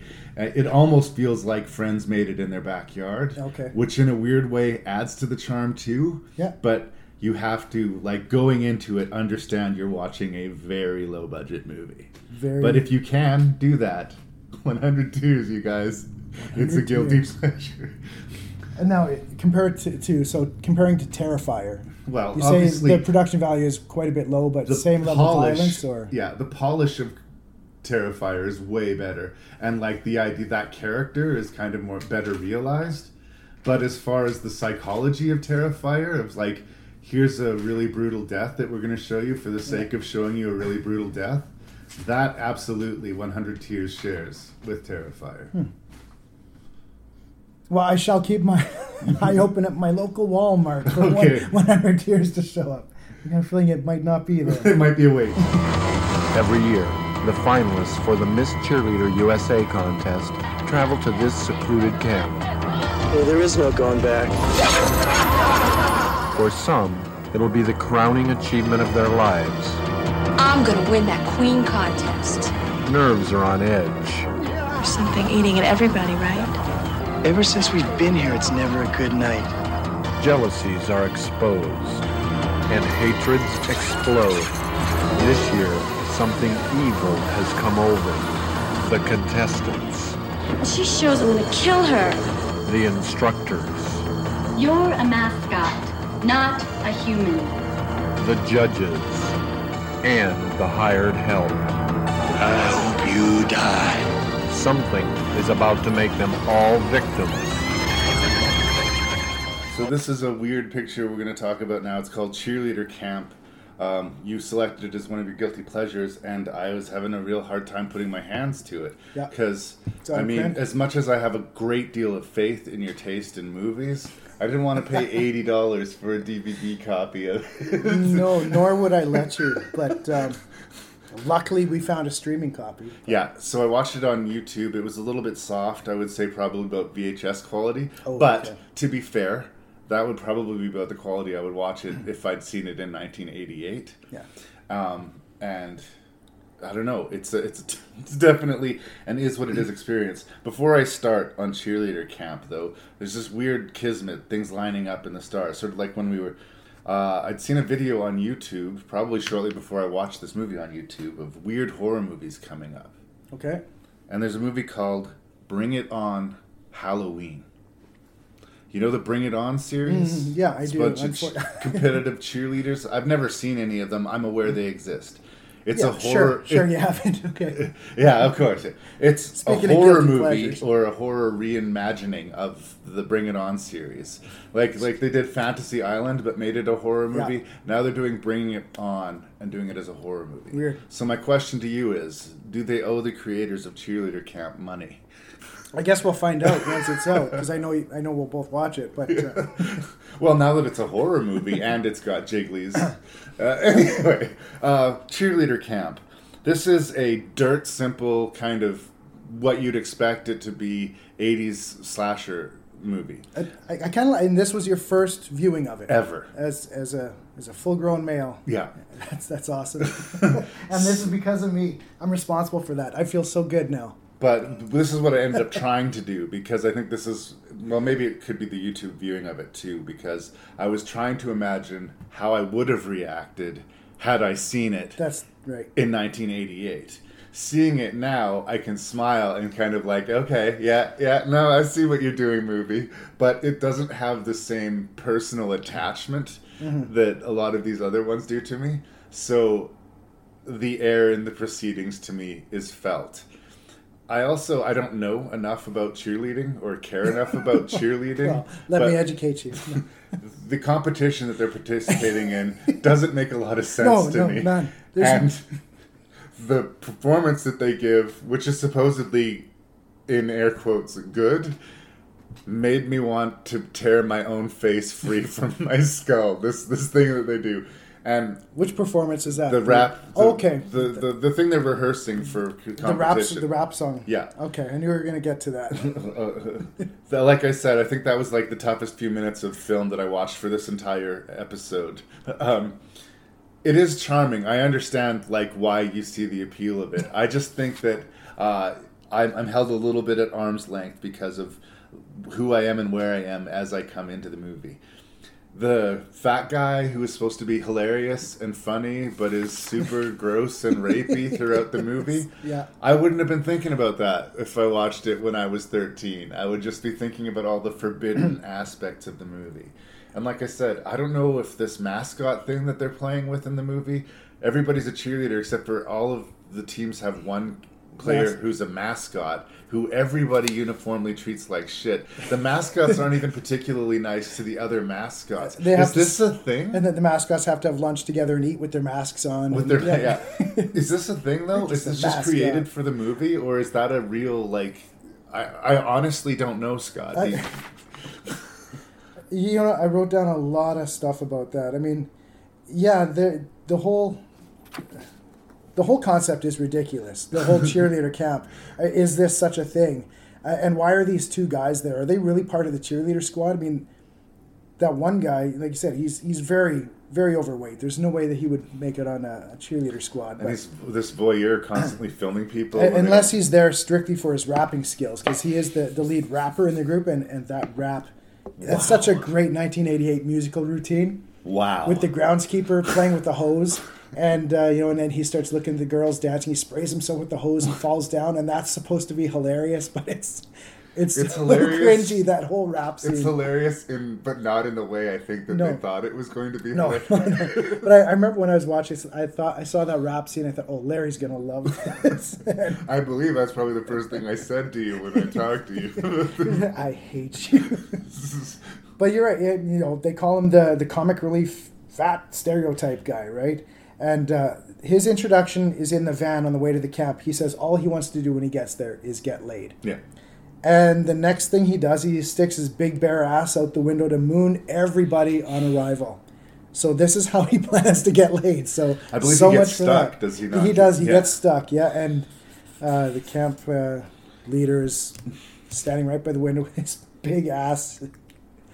But the film also stars Betsy Russell, Yes. who you will know more as Jill Tuck in the Saw movies nowadays. Okay. So that's the familiar name. All these movies seem to have one name that you'll see in other horror films. Apparently, 2 of the cast members, I don't know because, believe it or not, I've not seen Breakin' or Breakin' 2, Yeah, Electric that's right. Boogaloo, but 2 of the actors are from that movie, and maybe that would have meant something in 1988. It sure doesn't now. And I'm not sure if you're big on your porn, but there's some porn actresses as extras as well. Very nice. So, a bunch of stereotypes. They've also got the dirty camp cook. Yep. The obligatory creepy groundskeeper red herring again. Is he the one killing everyone? No, he is not. But they sure set it up, just like another movie that we're going to talk about. But it's so 80s cheese. It feels like you're watching Meatballs for a while, right? It's like a summer camp comedy that seems to forget for an extended period that it's a slasher film. It takes a while to cook, doesn't it? It does, and I feel like even if it completely forgot it and it just became this story about this ragtag bunch of cheerleaders battling the camp across the lake or something like that, it'd still be an 80s sort of thing that I would embrace. And but yeah, right, there's the cheerleader competition after. And does it even matter? I mean, they never even say who wins. And hey, if we win this, we go to state. Like, what the fuck is this?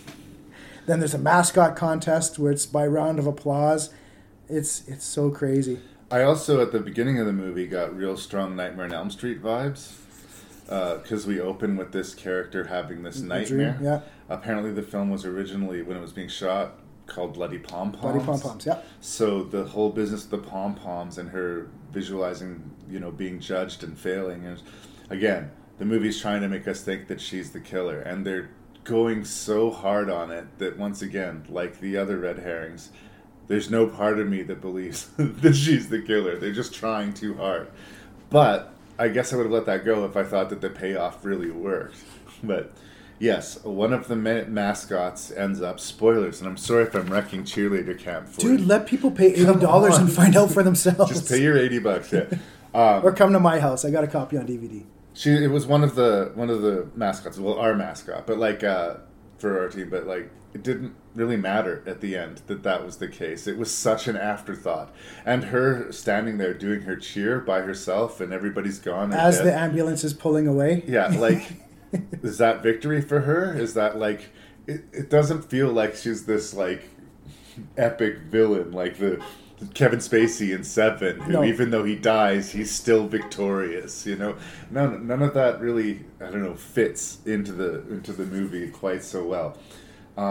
I kept on waiting for the dream sequences to pay off more, but all it was a distraction, I guess. Yeah, they never really do pay off. She has a lot of visions too. She has a dream about the chicken mascot, and the chicken mascot shows up later, but it means nothing. She dreams about her boyfriend cheating on her with another girl, with everybody, the cooks watching. It doesn't matter. A lot of weird stuff. We have a scene with the sheriff, the pervert sheriff, having a weird sexual encounter with the lady that runs the camp. And it feels like filler because... Yeah, those are times when we're watching Porky's or Meatballs or something right now. And like I say, it's probably over half the movie before the real slasher aesthetic starts kicking in. And even then, we get a good kill with this woman getting stabbed with these garden shears. Garden shears, yeah. But then she's just missing. She's gone for a while. Then a big deal is made about finding her body. But the movie is full of these starts and stops. Again, it's fine, but I'm not excited about it. Fine. I'm not excited about this one, man. I'm sorry. But again, is it me or is it the movie? Or should I have watched it in the 80s? Well, you definitely should. I mean, if you don't love the 80s, then it's a non-starter. No, it's a waste of your time. If you said, I liked movies like this in the 80s, here's one I missed. Let's watch it. Okay, I get it. Then, yeah, it's for you. But I've had that experience. Right. The Initiation was a movie I reviewed recently. And it just didn't work for you? And, I liked that one, but, I hadn't seen it when it originally came out, so I was charmed by that one, whereas this one, the flaws kind of weighed it down for me. Let's see, I wrote, it's got everything a guilty pleasure 80s camp slasher needs. I kind of feel like this is the poster child, this poster for this movie for a guilty pleasure horror. It's got nudity, porn stars as extras, lame humor, a rap scene, an overweight guy dressed in drag in disguise to watch naked girls suntanning. I hated that scene. It was a really bad scene. And it's got some good kills, too. But you're right, it takes some time. There's the main cheerleader has some disturbing dreams. Is she the one doing the killings? Is it the creepy groundskeeper who hates these darn kids? The pervert sheriff, the cute alligator mascot, the dirty cook? Is it the bitch camp leader, the unfaithful boyfriend? But in the end, it doesn't matter. No. No. It could be any or all of those people, and the results of the movie would be the same. And you mentioned the garden shears kill. That was a good kill. Yeah. Shears through the back of the head. And you can see the filmmakers were pretty impressed with it because they went back to it like 3 times. They're like, let's go see the body again. Oh, look, now there's worms all over her. Oh, now look at it again. I mean, there are other good kills too. A guy getting sliced open, the girl cut in half with her guts spilling out. But yeah, it's a strange camp. There's really only 3 employees too. I mean, what? They just practice the routines all day, and one day they have a competition, but don't announce a winner. Who's judging it? I was wondering that. And then they have a new wave punk band play at a big party when everyone gets drunk. And the camp leader gets drunk by herself. It's really, it's a very 80s. Oh, it's dying of 80s. It's like... And there's, I don't even like this line, but there's a line from the groundskeeper. Look at that one with the jugs and the orange skirt. Makes your pee-pee harder than a 10-pound bag of jawbreakers. Yeah. And it's like... Should have been a poet. Oh, ouch. Jeez. Honestly, this is both a compliment and not a compliment to the movie, but like by the description of the movie, if you grew up in the 80s, whether or not you've seen this movie, you've kind of seen this movie. Yeah. I don't know, does it have a particular reputation, or is it just one of those ones that kind of slipped under the radar? I think so. You don't really hear people talk about it, and that's kind of why I want to champion cheerleader camp a little bit for the people. The cover was familiar to me, like the cheerleader with the skull for a face. Yeah. Like for some reason that was familiar to me, but I had not seen this movie. Maybe that was my problem. I needed to have seen it in 1988. Anything else you want to say about cheerleader camp? Yeah, like you're right. It's got all the 80s things that you would expect, and it fits more. the bill. And if you want that, for sure. And it's funny because everybody in the whole camp is a dirty pervert. Yeah. For everyone that works there, everyone that's attending it, and maybe that's in 1988. Everyone was just a pervert, I guess. But it makes the deaths easier to go down, I guess. I just think there's a lot of cheesy fun to be had. Agreed.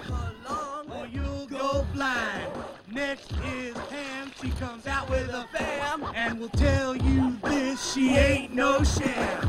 Next is Ronnie. She acts kind of funny. Steal your heart, but not your money. Can't forget Teresa. She's got what it takes. Putting her on this team was no mistake. Last is Glory. This is her story. She's our gator. You'll be seeing her later. And we're Brad and Timmy. We're part of the bunch. Gonna take the crown, and that ain't no hunch. Now get ready to hear our cheer, cause we're the best team you see this year. All right, you know this next one, Larry. All right. Hitting number 22 from 1988. The essential classic, must-own poster child of 80s guilty pleasure horror, Cheerleader Camp, also known as Bloody Pom-Poms in some circles. Yes, this is one of the movies we'll be reviewing. Yeah, and we will start with Allison. She's so fine, don't look at her or you might go blind. Next comes Pam. She comes with the band. Oh, sorry. Oh, God. The rap is so brutal. It's so brutal. I think this is probably the only movie on my list that has a rap scene in it. Like a full song, front to back. Like... They really, like the actors would have had to rehearse it several times. But yeah, just looking at the cover of this, you look and say, okay, this probably can qualify on the list. I don't need to watch it. It's, a cheerleader with her bottom of her boob showing and she has a skeleton face. Yeah. But, well, it's a weird one because this is one of the ones that I actually hadn't seen, but it's kind of like I had seen it. Like I might as well have seen it in a way. Like there were so many movies of this type. Yeah. And that's what Cheerleader Camp really is. It's like that movie. But they're doing the Bring It On horror movie, so it's going to be coming around full circle. I felt like I just had to have a camp slasher movie in the list, and this seemed like as guilty as any of them. Yeah. Maybe even more so. That rap, you're right. It's brutal. We're going to do a full review of that one. And here is the alternate poster art there for Bloody Pom Poms, just so you can see She's it. got some full-on 80s hair going on. Oh, yes. So I talked about me being ashamed of these lists. This is one of the ones where it's like my face is going to get red a little bit when I show it to you. Ugh. I'm a sucker for creature features, and increasingly as I get older, like animal creatures, when animals attack. Okay. Like Crawl, for instance, being a really good example of that. Here's not a really good example of that. Bats, starring Lou Diamond Phillips. Right. It's like, what, mid-90s or so, right? Yeah. This is a completely insane movie, and it's got Bob Gunton. You might know him as the guy from Shawshank Redemption who's running the prison, the most evil. Okay. The main bad in Shawshank Redemption. And he's a mad scientist, and he's improving the bats because that's what scientists do. We make things better. And this is just like an unbelievably ludicrous and stupid movie, which I got to see 2 weeks before it opened on the big screen because I happened to know somebody who worked in a movie theater. We watched it at midnight, at you. And they let us smoke cigarettes in the theater while we were watching it, which was like unheard of at the time. And that's how long ago it was. I still smoked cigarettes. It also has a supporting role from an actor I like named Carlos Yacat. Nobody else knows that guy. I know him from like movies like Kicking and Screaming. His most high-profile role is a one-scene role in Being John Malkovich. Okay. He's the guy who keeps saying, "Sorry about the cunt in reception." That guy. That guy. But I really like that guy, and he's got a decent supporting role in this movie. And I just wanted to spend a moment on Lou Diamond Phillips. Oh, let's. Because, I've recently reviewed Young Guns 2, and Matt and I talked about this movie he did, what's it called? Red Water? With sharks in the water. He has done a million horror movies, and a lot of them are terrible. I won't even pretend that I've seen all of them. Yeah. But here's the thing about Lou Diamond Phillips. The man does not suck. He absolutely commits 1,000% to whatever role he's given. Whatever role he is given. And there's something about the earnestness with which this cast takes on these computer bats that is just so hilarious to me. Now, I am the only person in the world who likes this movie, and I know it's a bad movie, but I just love how bad it is. Yeah, this is a pull from the past. I'm familiar with it, but it's been a long time. I'd have to look at it again to get my head where yours is right now. It doesn't stand out that much, but yeah, it's bats. It's bats. I have no defense, Scott. I do not have a defense. It always bothered me how the title was written upside down, too. I never knew which way to hold the DVD. I have nothing more to say. It sort of looks like Stab, maybe? Yeah. It's either Bats or Stab, depending on how you read it. Don't necessarily take my word for it. Again, I am putting my reputation as a critic deeply on the line in this episode. Yeah. If Bats doesn't sound like it's your cup of tea, trust your instinct. But if you're batshit crazy like Larry. If you're like Lou Diamond Phillips, genetically modified bats, sign me up. And it's all 90s effects? Yep, very computery. Goody. All right, for 21. Yep. I'm going to go from the light fun of cheerleader camp down the dark road. This is a guilty pleasure for different reasons. In the late 70s and early 80s, there was this big kind of push for Italian cannibal films. Yes. And they were very controversial, loved by some, but hated by more. Most famous was The Cannibal Holocaust by Ruggero Deodato. I always say his name wrong, but... The actual killing of real animals? Yes, and that's the thing that puts a lot of people off, is a staple for these movies is they do have killing of actual animals on screen. And all of them do it. Now, the one that I prefer on my list at 21, that I think is better, is Umberto Lenzi's Cannibal Ferox from 1981. Also titled make them die slowly. I have not seen it. No? I know it only by reputation. I'm not a big fan of the cannibal genre. Many are not. Yeah. I put it on my list. I like this film. I think it's good. It has its fans, but they have their haters. It's got, depravity, on-screen violence. Then, like you said, there's a lot of the stink about the killing of animals for entertainment. I like to believe that they used whatever they were killing and fed the villagers or whoever, and I believe they did. I did read in some of them, maybe it was Cannibal Holocaust or this one, I don't know, but they did do that. But the hamburger we ate today, at one point that was a cow that had to be killed. So I'm kind of of two minds of it. Like we've talked about, they killed a snake in Friday the 13th. Yeah. They kill a bull in Apocalypse Now. I don't remember anybody getting really upset with Apocalypse Now. It feels like they use the animal treatment as a lever to beat the movie. Mm-hmm. I don't think you should kill an animal to make a movie. I just don't think it's necessary. But, again, I don't think that I'm going to let that be the thing that makes me, hang the movie entirely. Yeah, and there is, as far as it being a guilty pleasure, there's some stink on you a little bit. If you say, if I pulled this out and say, hey, this is one of the movies I really like watching, banned in 31 countries, and look at this cover. It's very, very violent. There's a lot of sleaze, there's nudity, and I find that there is animal violence.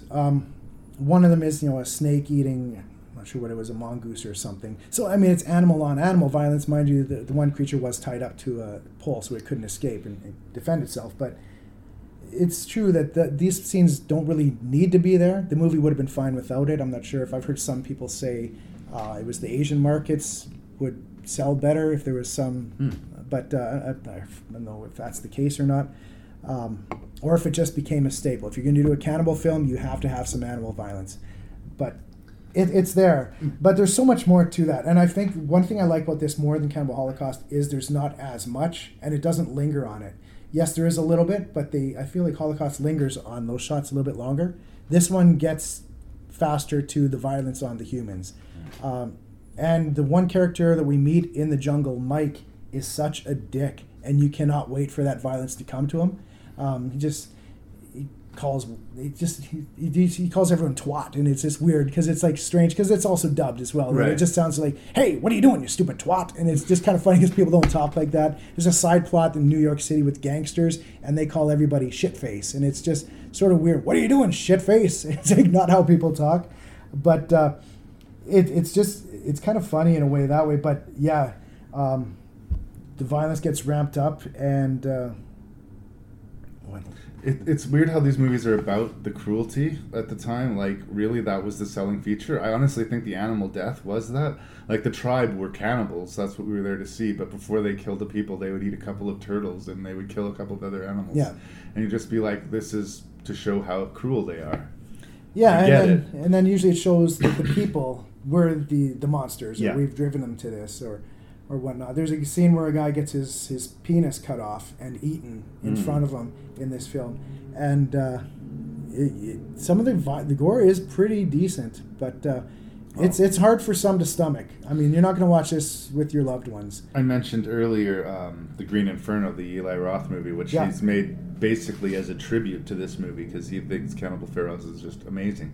And again, I can appreciate what they were doing with Green Inferno, but I didn't have a ton of fun with it. It was an ugly, ugly experience, which is exactly what it was trying to be. But having said that, Green Inferno is a lot more fun than these films. Right. So that's how hard these are. Yeah. But for whatever reason, I do enjoy this film. I think it's well made. But there are some creaks to him as well. Certain lines when someone's yelling, "They ate his genitals," things like that. That's pretty specific. Fair enough. Okay, in 21st position for me, I don't know how you feel about sci-fi horror, but I'm counting it. This is called Galaxy of Terror. It's a spaceship that gets plagued by aliens and being confronted by nightmare visions of their worst fears. It is essentially Aliens and Nightmare on Elm Street before either of those movies were made. with no budget. Now, is this a Roger Corman? It is. It is, okay, that's the one. And the production was designed by young James Cameron. Yeah, okay, the same film thing. Yeah. Who he ended up taking a lot of the ideas you can clearly see that were built in this movie and injecting it in Aliens, which he made a few years later. That said, the movie's not amazing. It's just got a lot of amazing parts in it that are like, would be grown up into other different movies. But there's a lot of soup of interesting ideas here, and there's your typical cheap Corman ugliness. Yeah. There's a big gross squid creature that does rape a woman, and there is like some really decidedly troubling sequences.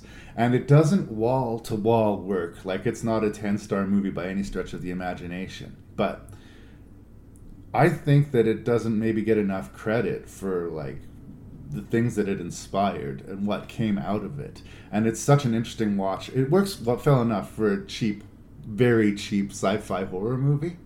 But when you kind of see all that went into it, all who was involved in it, and the cast involved, there's one of the characters from Happy Days, Joni, I think, from Happy Days is in there. Ray Walston is in there, who's an actor I've always liked. Just interesting faces in an interesting movie full of imagination and ideas, but with maybe not quite the budget to pull it off as effectively as they'd like. But it's weirdly rewatchable.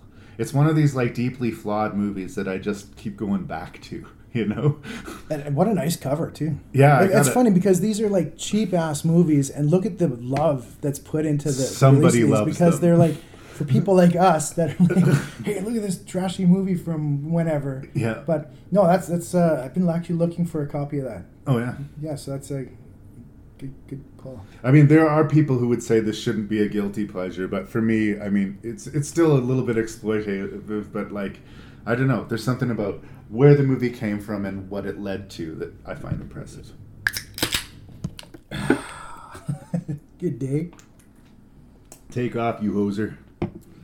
All right, we're all the way to 20. Look at us go. Look at us. Who would have thought? We're a third of the way through, brother. In my list of some of my favorite guilty pleasure horror films, number 20. I'm going to pull out a film here representing remakes. It's the only sort of remake I have on my list. 2009's Sorority Row. Oh, really? Yeah. Nice. It's a very loose reimagining of the House on Sorority Row. Yeah. Very, very loose, because the House on Sorority Row from the 80s, I can't remember, 83 something. Anyways, there's a prank against the house mother in a sorority, goes wrong, and results in a death that they try and cover up, and then somebody starts killing people off one by one.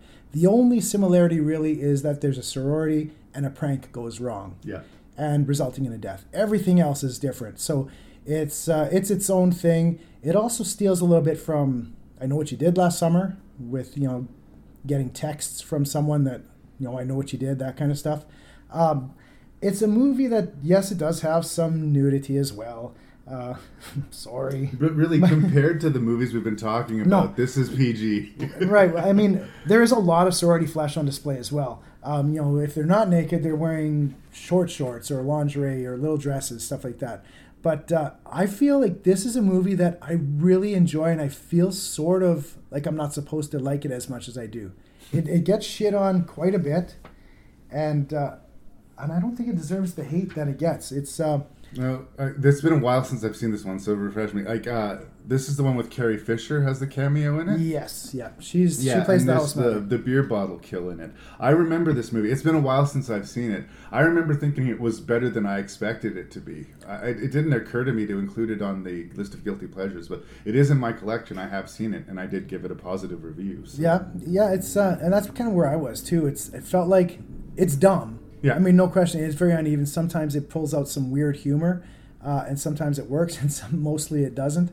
But the killer has like a pimped out, what's it called, tire iron thing, and it's fixed with blades and stuff. And the kills are interesting. You pointed out the beer bottle kill where a bottle is shoved down a woman's throat, and it's nasty. It's vicious. But a lot of the movie is pretty dumb, and I'm trying to remember. There was a scene with soap bubbles everywhere. There was like soap or something. Yeah, they left a jacuzzi on all day, and they put some bubble bath in it, so like the whole yard was covered in bubbles. It's been a while. It's been a while. But it's kind of what it is. It doesn't reinvent a whole lot. Trying to remember what I was going to say on it. Geez. Well, I ran out of I'm notes, sorry, but- I cut you off there a little bit there. I remember the cameo by Carrie Fisher. Obviously, I'm sad because Carrie Fisher's no longer with us, but it's not her first horror movie cameo. I just like props to her. Yeah. She shows up in there. She showed up in Scream 3, basically playing herself, and she's got like a two or three scene role, but she makes a real meal out of it, and I really appreciate that. Yeah. The production on it is really good. Like, it's shot, it's slick. It looks good. Like, a lot of my movies I picked look cheap. This one is well made. Kind of has that sort of music video look sometimes. I just remember when this came out, 2009, it seemed I would see this trailer promoted heavily. Every DVD horror movie I would buy, it seemed to have a trailer for this before it. And they just pushed it down your throat. And I thought, okay, fine, I'll check out Sorority Row already. All right, relax. But- Holy shit. Yeah, I watch it, and it's one where it's a fun guilty pleasure. Good. Yeah, actually, you maybe inspired me to maybe I'll watch it next week because it's been a while. And you'll watch it and say, "Come on, Scott, really this?" What the fuck are you talking about? I don't have the proper case for this. This is another one of the ones that I'm condensing into my things. But I did review it recently. It's called Kingdom of the Spiders. It's from 1977, and With it the Shat. stars the Shat himself, Bill Shatner. And what a bizarre bizarre movie. And these aren't like special effects spiders. These are all real creepy crawly spiders in the true style of these 70s disaster films. But it doesn't have the money to be as ambitious as the movie's trying to be. Okay. But, okay, if you're a fan of The Shat, no question, absolutely watch the movie. But if you're a fan of movies like Arachnophobia, I would also say check out this movie. It will have that same effect if you have a spider thing of making you want to keep your feet off of it. I have a spider thing. Yes, yeah. So there's enough scenes where that works. And the scenes where that doesn't work are really charming. They're very 70s and pastel, and Shatner's wearing a lot of tight cowboy shirts, and there's a really bizarre soundtrack with a bunch of country ballads on where things go on and hang in the air just a little bit longer than they should in that 70s way, but it's somehow like perfect too. Yeah. Like, I don't know. Like, I had no idea this movie existed. I got it at cheap blind buy, and it's just way overperformed for me. So I'm gonna say it again. Kingdom of the Spiders. And it's one of those where you're watching it and you're like, I'm liking this. Is this okay? Is this as good as I feel like it is? Should I be like this? I know that feeling. I feel it often. Like, Rayleigh and I reviewed this with a bunch of other movies, and it ended up being number one on the list. And both of us thought that we were being ridiculous, but we both did it. That's awesome. Yeah, So, I heard that one. And, check it out. okay, number 19, we're going Christmas time. Yay! My Christmas guilty pleasure. 1987. This one is shit on hard. 3.8 on IMDb. Silent Night? Silent Night, Deadly Night, Part 2. Garbage Day? Garbage Day? I love Silent Night, Deadly Night, Part 2. And I realize it's not even a full movie. Half of it is a recap of the first movie. Yeah, Like, half of it, at least half of it, is clips from the probably better Silent Night, Deadly Night Part 1. And I find it hilarious that they didn't even bother to write a full movie. And yet, here it is. The scenes with, what's the actor? I want to say Eric Freeman. Eric Freeman. Give this guy an award and the best overacting ever, and eyebrow acting. It's perfect. Like, even the scenes where they're recapping Silent Night, Deadly Night 1, the way he talks to his doctors. Oh, really, doctor? Is that why? And it's not a Bruce Campbell performance in that it's deliberate. I really think he's trying to be scary. Yeah, I think he was told, I remember hearing something where he was just told, go as far as you can with this. Go as far, and he's like, over the top. He's like, okay, is this good? But you watch him in his eyebrows, and that scene, of course, the famous one is when he yells, Garbage Day. it brings such a smile to my face, and I know it's a shitty movie because it's not even a whole movie. I don't know any other movie that's pulled that off. Many other horror movies take clips from the first. Hills Have Eyes Part 2, we have a lot of flashbacks. Even A Dog has a flashback. It's that also one's a bad not movie. That one's not on my list, but yes, this is it's so deliriously bad, and it's hard to even describe that whole franchise because, like, to me, the whole franchise is so bad it's good. But you're right in that Part 2 is sort of the pièce de la résistance. Like, it is like the one to watch. I also say that edition that you have there is a bit of a collector's item to certain people. That is quite valuable. Right? I'm going to keep my hand on that. I don't know. For me, this gets closer to the so bad it's good realm, which I guess is a gray area between guilty pleasures. It's similar, yeah. I didn't include any of the Silent Night movies on my list, but I did think about that. Like, they did register with me. Yeah. I just decided to pick 30 different movies, but this is not me wagging my finger at you or anything like that. I get that it's hilarious, but the thing that's tragic about it is that it's trying to be scary, and it's hilarious. Well, I'm a sucker for killer Santa Claus movies to start with. Yeah. And this guy that they've snagged for Part 2, that Eric Freeman, if I would watch more of his stuff, if he was going to give that kind of performance, it's not good, but it's hella entertaining. The first one is, I think, a good movie. It wouldn't qualify. No. But the second one, it is so troubled that that it's one of my Christmas favorites. I thought about another Christmas movie I kind of wanted to put on here, and that's The Killer Snowman, Jack Frost. Right. That's a fun time as well, but my tiebreaker was I do not own a copy of that, so I thought, okay, I'll leave that off. So if anyone out there has a copy of Jack Frost, not the Michael Keaton one, you want to hook a brother up? Write ranknreview@gmail.com, and I will get in touch with Scott, and he'll overpay for Jack Frost. Yeah. Okay. Silent Night, Deadly Night Part 2. Solid choice again. It's not on my list, but I'm not fighting you at all. In 19th position, not enough movies made about zombie sheep. Oh. Zombies. Nice. Black Sheep is from New Zealand. It's from 2006, directed by Jonathan King, starring Nathan Meester. I'm going to give a peripheral shout out to Zombievers. Yeah. If you're also in a similarly minded movie, but Black Sheep is just better. It just is. You're going to see all sorts of crazy shit if you watch this movie. Not the least of which, to me, is a completely skinned and bisected carcass that has a still beating heart, and the sheep is still making noise, still bleeding and screaming and making noises. A dude turns into like an 8-foot tall were-sheep. Yeah, were-sheep. That's what I call it. People get their faces bit off. A dude gets his penis bit off by a zombie sheep. That's the whole stampede scene. There's an amazing garden party sequence where all of these sheep just clear out all these kiwis, and like the movie is bonkers.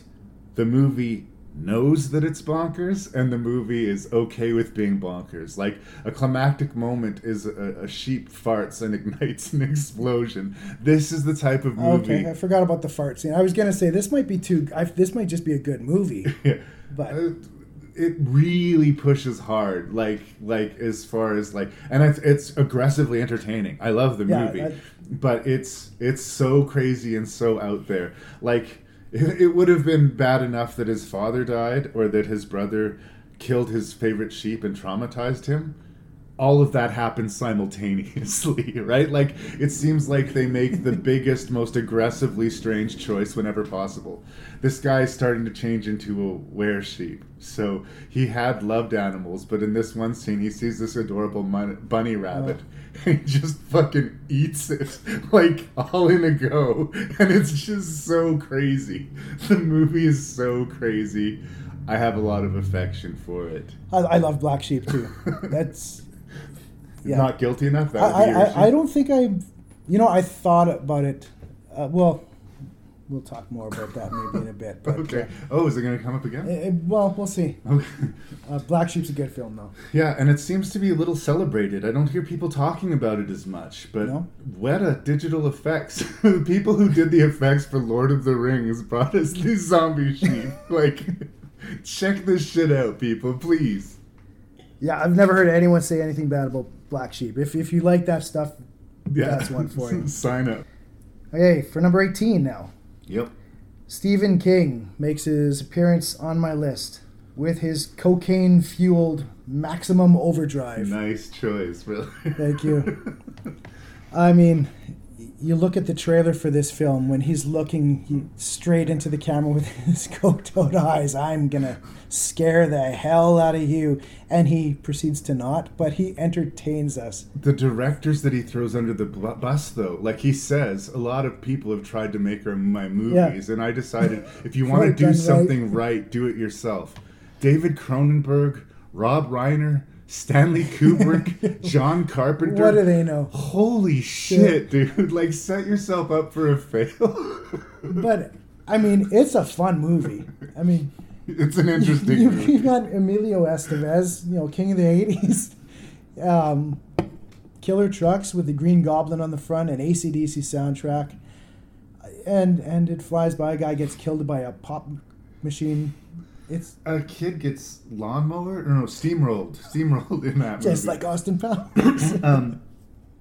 What's her name? Yeardley Smith from The Simpsons, who voices Lisa Simpson. Yeah.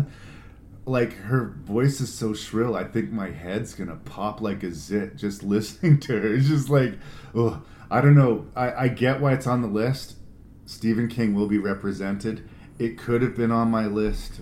I made a different call. Okay. I am frustrated by that movie. I'm not a big fan of Emilio Estevez, generally speaking. But I've always felt like they've done a couple of tries on this movie, and this, like Children of the Corn and like a lot of these Stephen King movies that they've been trying to do, should be like a short story in a compilation, in an anthology. Yeah, maybe. They should tell this story in 30 minutes, because when they try to tell it in 90, it runs out of gas, I think. But I'm not going to give you shit. And no, you should give me shit. That's what makes it a guilty pleasure. That's right. I have a hoot, and maybe I shouldn't. That's right. Geez, sorry to interrupt, but the movie that I'm about to speak of, I'm going to make a couple of errors in, and I want to get ahead of it right now. So yeah, in the movie that I'm about to bring up, I believe that I claim that Corey Haim and maybe Angie Dickinson in this movie, and that is incorrect. Corey Feldman and Angie Everhart are in this movie. I think maybe the alcohol was starting to take effect. I apologize. Okay, well, remember when I said I was a little bit embarrassed about that? Okay, here we go. All right. Oh boy. This is your stinky one, isn't it? I went through a weird fascination in the early 90s with comedian Dennis Miller. He, after 9/11, dramatically changed both in his personality and his talent, in that he was funny and smart before 9/11, and now he's kind of neither of those things. And it's super sad, because I was quietly obsessed with him for a while when he was hosting the desk on Saturday Night Live. Yeah. And I thought he was so smart and so funny and so cool.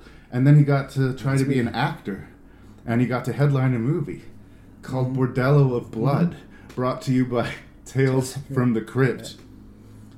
Okay? And the movie is as silly as it sounds. There's a mortuary which doubles as a bordello, and the bordello is populated by vampires, and they kill a large percentage of the clientele that comes there. One of the people that goes missing, Corey Haim, his older sister, Erica Eleniak, hires Dennis Miller to look into it. And the movie's kind of funny, but not hilarious. Kind of scary, but not really scary. Kind of sexy, but kind of too dumb to really be, like, erotic. And for some reason, I still kind of like it. But I fucking just enjoy watching this movie. Particularly Chris Sarandon is in this movie playing this preacher, like one of these, like, big theater, presentations, saving you from the Lord. But he's also mixed up with these vampires, and he shows up in the third act. He kicks some ass, and everybody in the movie knows that the movie's ridiculous, and they're on board for it. And I think that's what gives it the pass. But it bombed hard in the theaters, and the critics were brutal with it. And I felt like, for the longest time, I was the person who liked Bordello of Blood.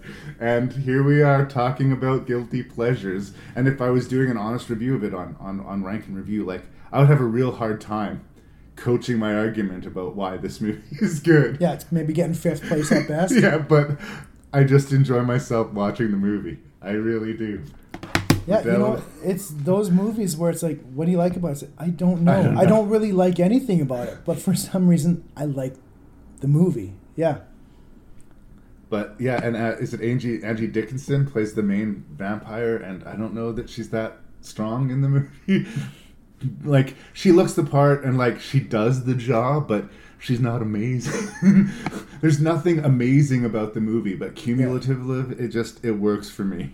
There are 3 Tales from the Crypt movies. The first one, Demon Knight. Yeah, Demon Knight is a little bit further from my memory. I would say is actually legitimately a fun, entertaining movie. Yeah. And I would say Bordello of Blood is kind of a good, bad movie or a guilty pleasure movie. Okay. Yeah. And that Ritual should not be watched by humans. I've never heard of Ritual. There's a reason. Is that just a direct-to-video? Yeah. Craig Schaefer, Tim Curry, and Jennifer What's-Her-Face from Dirty Dancing. Yes, and Jennifer it's set in the Caribbean, and I've already forgotten it. It's neither funny nor scary. At least the other 2 manage one or the other in a given scene. But at least you own all 3. But I got them all and I have the complete series because of who I am as a person. I'm missing one. It's just going to bother me all night. Bordello you need Ritual? You don't need Ritual. Take my word. Trust me. Do not overpay for Ritual. Here we go. What we at here? 17. Robert Kurtzman's The Rage. 2007 film called The Rage. Starring Andrew Divoff, if you recognize him from The Wishmaster. This is one of those... might be my House of the Dead, too, that I pulled out. But it's a zombie film, but it is so gory and so gooey. It is just packed. And yes, it's got a cheap budget, but it uses its budget all in the right places. They're not worried about acting and writing and nonsense like that. It's all in the effects, which is a great place to spend it if you're going to make this kind of movie. This movie has more gooey gore in the first 12 minutes than many horror movies have in their running time. And it's crazy. And I mentioned Zombie 3, The Birds, the carrying the virus, because this is the movie where it takes that idea and ramps it up. What if instead of birds carrying the virus, it's vultures or buzzards? And what if it really kind of made them this vicious creature? And what if instead of that just being a plot device, it was half the movie? Right. And that's where this goes. And it's some of the effects are great when they have puppetry going, and some of it is Tremors 3 style CGI. And I need to apologize. I reviewed Tremors 3 recently with you, and I was kind of hard on the CGI. And I thought to myself, why, when it's CGI in The Rage, do I just smile and laugh? And I accept it. For some reason, I wanted more from my Tremors, but but this is a fascinatingly violent, consistently fun zombie movie that's very, very rough around the edges, but and I think rough around the edges goes without saying when you say Robert Kurtzman. Like, that's what he does. Yeah. Like, very low, aggressively low budget, but aggressively aggressive movies. Like, I don't have money, but I'm going to keep things hitting the screen so fast that you're not going to care. I actually have that movie too. It didn't make the list, but I understand what you're talking about. It was one of those movies that, like, I got it cheap and I didn't regret it, but it didn't come to the top of my head when I was thinking about this list. And for some reason, maybe it's one that keeps coming to my mind. And I couldn't remember. I was putting this list together and I thought, what about The Rage? This could be on this list. So I pulled it out and watched it and I loved it again. I thought, oh, this has totally got to be on the list because it's really, really creaky. But but it just keeps on throwing. They kill children. They kill everybody in it. Nothing's off limits. And the only time it has problems is when the violence stops for a minute. Luckily, that doesn't happen for an hour into the movie when they start talking plot a bit. And then the final third really gets crazy. And you just see so many crazy things. But I recommend The Rage. It's got terrible ratings, terrible reviews, but... Again, I think it has a very specific audience, much like I was talking about the trauma movies have a very specific audience. Oh, yeah. You know what you're getting into, and if you don't know, it might take you a while to adjust to the water, but once you do, just don't fight the movie. No. Just don't fight it. I think I keep saying that about a lot of these ones. The next movie on my list is another one we're going to be reviewing. In 17th position, I have Baby Blood. Baby Blood. It's a really gory, really highly sexual possession body horror picture that I saw when I was too young to fully appreciate all of the adult themes. And you appreciated two of the themes. I appreciated the huge titties that I was given to see a lot of. And again, like, I'm not saying that because I'm proud of it, Scott. I'm saying it because it's true. Yeah. Like, that's just a fact. I do think at the end of the day, it turned out to be an interesting movie when I discovered it several years later and wasn't looking at it as a horny teenager. And it is really gross to think of it, that I used to think of it as, like, that context. Yeah, I mean, looking at the cover alone, right? Is so ugly. So that's where a lot of my, quote, guilt comes from. But and it's fine. There, like you said, there's nudity, but it's not sexual, really. It's kind of... It's traumatizing. Yeah. The whole movie is traumatizing. She's seducing men to kill them, and she's possessed, and it's really gross. And there's a very memorable dream sequence where she dreams what the birth might be like if she gets to it, which is troubling. Yeah. Troubling. This is definitely not for everyone, but it, I think, deserved a place on the list. It might be okay for a first date. Yeah, exactly. But, for sure. But we're going to talk more about this one at length. Oh, we will.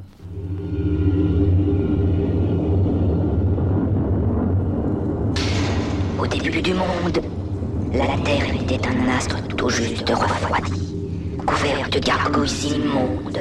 Toutes ces formes de vie se mirent à se reproduire, toutes, sauf une. Moi, à qui il ne manquait qu'une chose, la naissance.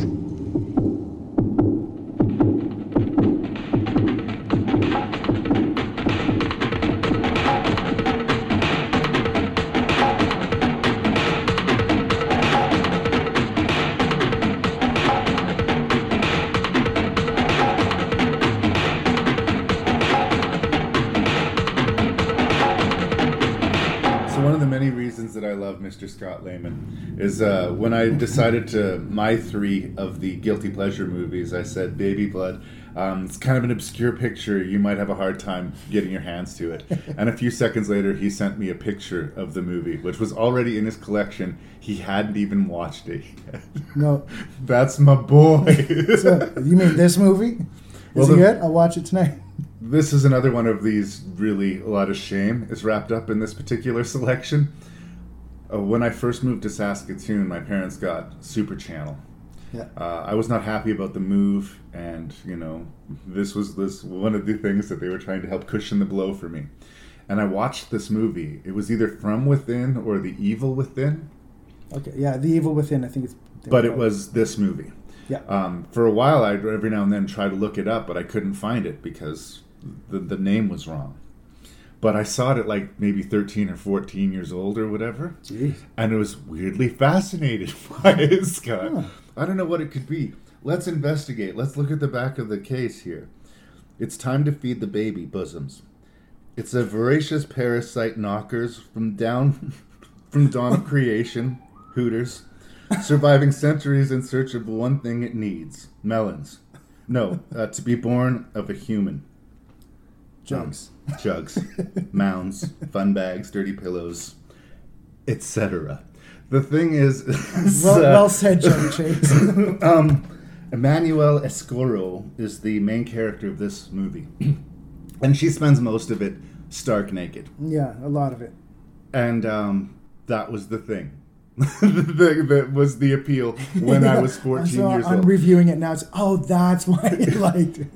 Honestly, and like I say this with no pride, I say this with great shame, but like I was at that delicate age and I saw this woman who's a very natural looking woman, like she hasn't had work done, she's very voluptuous and a very real, beautiful woman, and I couldn't believe how much of the movie she spent naked, and honestly that was the quote unquote appeal of it.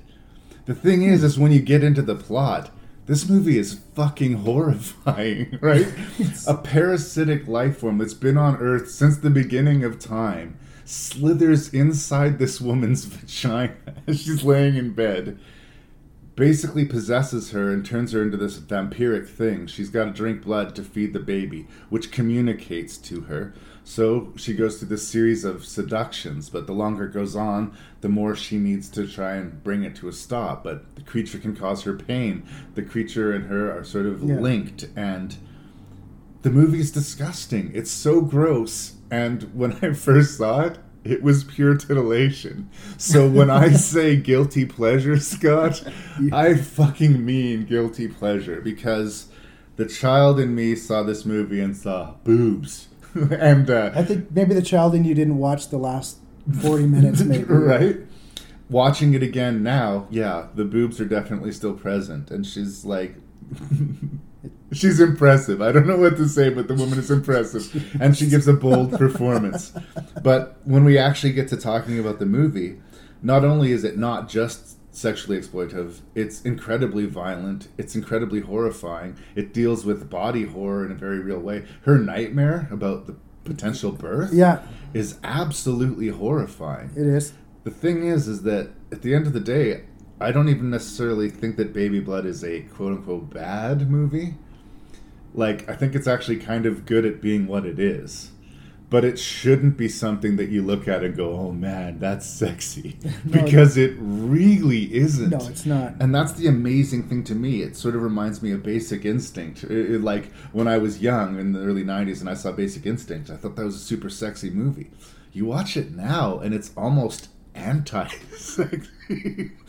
So, when I talk about guilty pleasures, and when I talk specifically about Baby Blood, I am genuinely ashamed. This is my cross to bear. Okay. But, looking at it today, I actually think it's a decent little movie. You don't have to look at it just to, like, ogle this woman or to be grossed out by it. But I think on a basic level of sex and violence, the movie does actually work.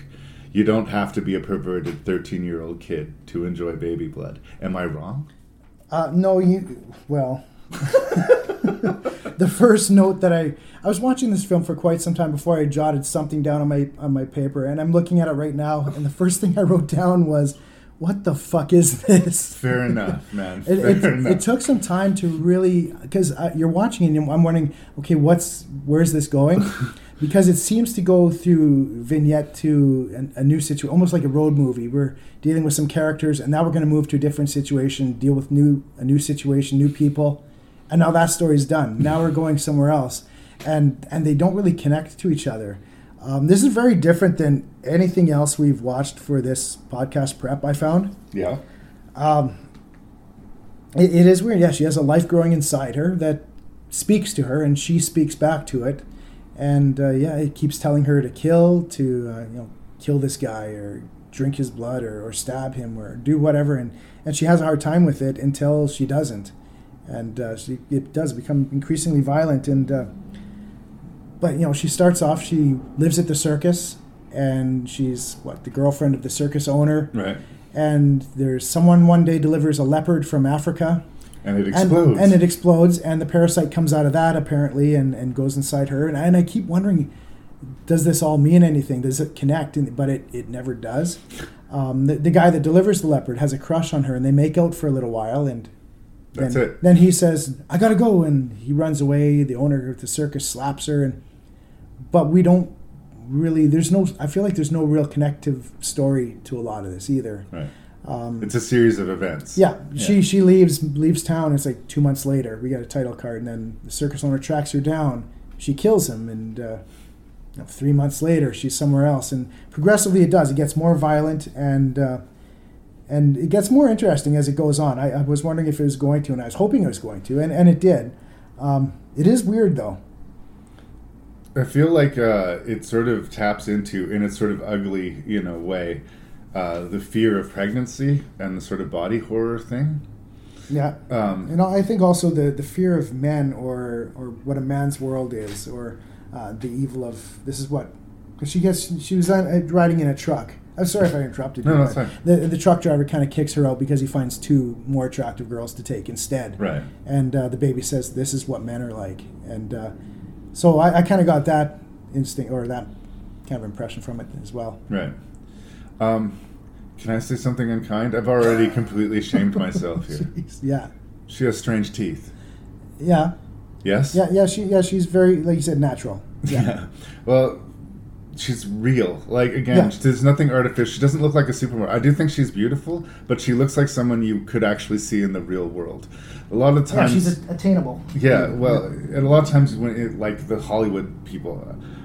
just to say a name, Angelina Jolie.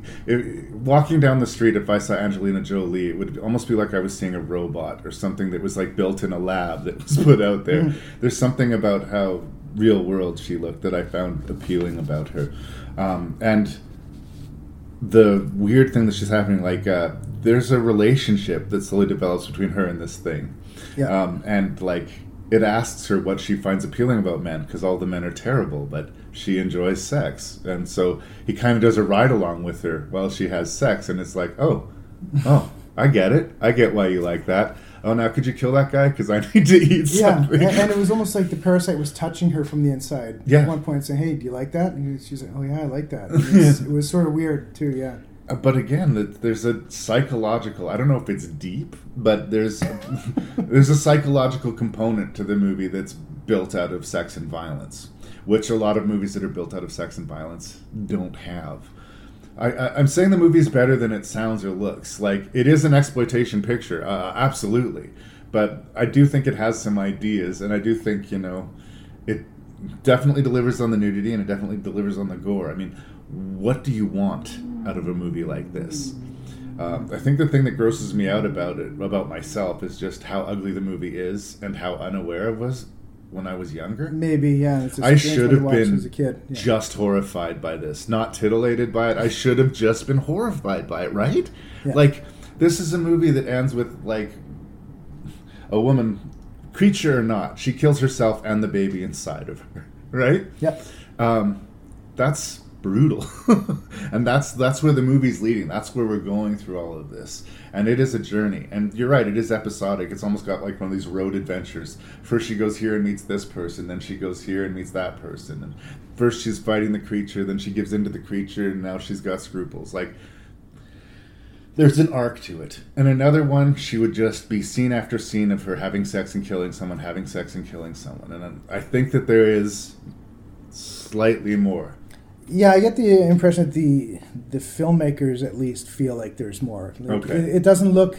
I mean, yes, there's some trashy scenes to it, but I feel like it's not meant that way. This is not Piranha 3D. There's nudity like there is in Piranha, but it's not done the same way. It's not really trashy. Yeah, it's nudity, but it's not sexual. It's right. not. It's sexual, but it's not sexy nudity. Yeah. And I guess that's what's so gross to me, is because when I was young, it was just sexy because it was forbidden, I guess. I'm just not sure if they feel like their movie is deeper than it actually is. Maybe, but I don't know. Maybe that's just me. There was a moment I pointed out, because as we've established, she communicates with this thing by speaking to it, and it speaks back to her. And there was an odd moment I got a kick out of. The baby, or whatever it is, says to her, "I'm disanointed." And then she corrects it for some reason, says, "Disappointed. You're disappointed." And it says, "Oh, yeah, disappointed." It's just like... Strange inclusion. Sorry for getting a word wrong. I'm not even born yet. I apologize. But it was like, oh, I have to correct the grammar of my fetus. But it was... There's other moments like the banter between two ambulance drivers. Right. They just hate each other for some reason, and it goes on for a while. There's a bit of a backstory between those two that I was curious whether they kept calling each other dickhead, and it's kind of funny. And it goes on for... I was turned off like almost immediately at the beginning of the movie because I didn't have a clear memory of it. First thing we see is like lava and rocks and explosions. Yeah. And this voice... I am waiting to be born. Yeah, and then I thought, oh, I guess I better pay attention to what's happening. But for all of that foreboding in the beginning, like, it's just like, oh, he waited that long, and then he got into a tiger, and then he got into this girl, and then she killed him. It's sort of like... Yeah, in the end, I kind of asked, what did it all mean? And that's kind of where a fair I finished. question. As soon as it just didn't mean something, or... I mean, I think it could be, like, then I go back to the body horror thing, the fear of pregnancy, the relationship between men and women. But yeah, you're right. I mean, fundamentally it is about sex and violence, but there's ideas here. There is. And I guess I want to de-shame myself. I want to take a shower and cleanse myself of this movie. it's not just sexual exploitation. There is something to it, and 14-year-old Larry should have probably seen that. I'm a gross person. A little bit, yeah, but Hooters. I found the final act was very odd. Yes. Like, I mean, the whole movie's odd, I Yeah. guess, but there's some sort of surreal about it. Yanka, is that her name? Yeah. Okay. At this point, final act, Yanka is covered in blood from head to toe from her experiences. She goes to a gas station and nobody blinks an eye. She's like, "Where's the mechanic?" It's always over there, and and they keep, I'll be with you in a minute. But she's clearly head to toe in blood. She looks like Ash from The Evil Dead at this point. And again, is that a statement? No one even looks twice at people? Yeah, I didn't know if they were saying something there. It was almost like kind of Twilight Zone-ish at that point. And she goes on that tour bus and talks to the tour bus driver, still covered in gore, and nothing is said about it. And what kind of tour bus is this? It turns out it's a bus for rapists or something. Going where? Why? Because still smeared in blood, all the guys on the bus wake up and they start trying to kiss her and have sex with her. And even the bus driver yells, "Hey guys, save some for me." And it was at that point, it's like, okay, something weird is happening, and it's getting weirder. But I think this is maybe, again, the statement about men. Yeah. And all men are evil, and all men are after one thing, and we must all die for it. Or is her perspective being skewed by the thing within her? Maybe. If she hates men, it's easier for her to kill men. But again, it's never really clear. But in a way that, I don't know, maybe it's just because I'm guilty about it. I found it kind of interesting. And a lot of these movies fail at being kind of interesting, at least. Well, I'm glad it gave me an excuse to finally take it off my shelf and give it its first view. And, yeah. And I guess I give points for a movie that, like, I can't compare to anything else. Like, I have never seen anything like Baby Blood. Okay. I think we mentioned before we recorded, we both, I think, got vibes of Brain Damage a little bit. But much more comedy. Very much, yeah. But as far as maybe communicating with some parasite inside you. Yeah. But it's a strange booby number. It is. And it's funny. This one's funny that I'm picking out here. In 16th spot for me, They'll Damn You to Hell. My pick is Zombievers. Oh, you're kidding. That's hilarious. You picked Black Sheep. I was going to give a shout out to Black Sheep, but I almost felt like Black Sheep was a much better version. Right. This one is a little bit trashier, and the use of purely puppets for the beavers, I love. It's like a Jim Henson horror movie. The way, like, you can almost see the guy's wrist up the beaver's ass moving it as a puppet, and I love that about it. You know immediately, as soon as you see the title, if you're going to like this movie. It's Zombievers, the catchphrase, they're damn you to hell, all the damn jokes that you can make with it. Wonderful book-ending cameo from Bill Burr. Yes, Bill Burr and John Mayer with a fake mustache for some reason. Yeah. I love it. And you wonder, what the hell does this have to do with anything? And then you see he's got a little animated opening, and there's a scene in here where they throw a dog into the lake to divert the zombievers, and some people have a problem with the animal killing in the cannibal movies, but this is hilarious because what an asshole just throws the dog in the water. And this is a fun movie. You get zombievers, you get a zombear, and like Black Sheep, when you get a zombie sheep man hybrid, you get the same thing. Zombie people with these beaver buck teeth. And I like how they look kind of weirdly adorable, but they're super lethal. Yeah. Like one of the guys get bit, and you see some blood in the water, and then you realize his foot is gone. That's not a nick. You got a real problem there. Yeah, it's. I love that you picked Zombievers. I was waffling between Zombievers and Black Sheep, and I just decided at the end of the day I like Black Sheep more. And maybe that's why I picked Zombievers. Also, this is the most recent release on my whole list as 2014. So this is as up to date as my list goes. But I loved every damn minute of it. Zing. And again, these are beavers where there's a scene where I love that they use just purely puppets too, where they're breaking through the raft and everything, and they even start attacking Night of the Living Dead style. How did they get up there at the window? But doesn't matter. No, there's a scene when one of the beavers, Zombievers, gets electrocuted by an outlet, and then it walks a little bit further and it sets the curtain on fire. But at no time do the beaver's legs move. It's just, maybe they're being pulled by string or something. But Zombievers is... There's something to be said for a movie that knows exactly what it is, too. Yeah, and if it's one... And the reason it's a guilty pleasure is maybe you might not be smart if you say, I really like this movie about Zombievers. Oh, okay, well, I'm not going to take your advice anymore about what you like, but... I liked both Zombievers and Black Sheep, thank you very much. So I'm not exactly sweating it either, thank you very much. So I just thought it was funny that you actually mentioned it, and here it is. Speaking of highbrow monster creature movies in the water with titties. Oh, I know where you're going. Humanoids from the Deep, or as it is called here, Monster. This is another one I kind of recently rediscovered on the podcast. And it's about fish monsters that come out of the water and rape women and kill men. Mm-hmm. That is all. That is the movie. There is, I guess, a B plot about, the racist sort of attitudes between the sort of seafaring town and the native community. Yeah. But that's all just set dressing for a bunch of titty monster attacks. And again, it's super low budget, and it's another one of these Roger Corman movies where a lot of people in this movie went on to bigger, better things subsequently. Rob Bottin, the guy who did the special effects for The Things, working on this. The guy who did the score ended up doing weird things. The movie's not amazing, but there's a lot of amazing people in it. And there's just scenes that will make you drop your jaw. One memorable scene, there's a couple in a tent on the beach, and this guy's got a ventriloquist dummy. And you're like, what this scene's already way too weird to exist. And then the fish monster attack and the full frontal nudity and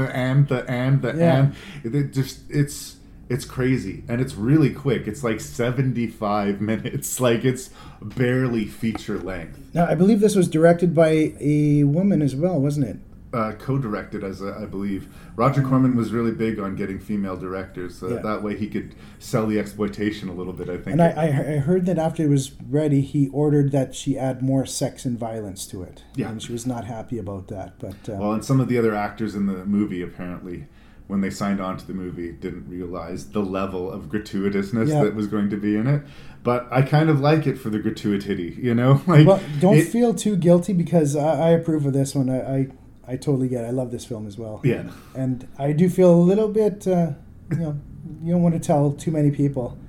Because, I like that movie with the monsters that come from the water to rape all the women. Well, honestly, rape typically spoils the meal for me. It's hard for me to associate fun with rape, but it's kind of how it's handled. It's hard to explain. A little kid gets killed in the first reel of this movie. Yeah. But you're somehow not traumatized by it. You kind of understand what it is you're watching.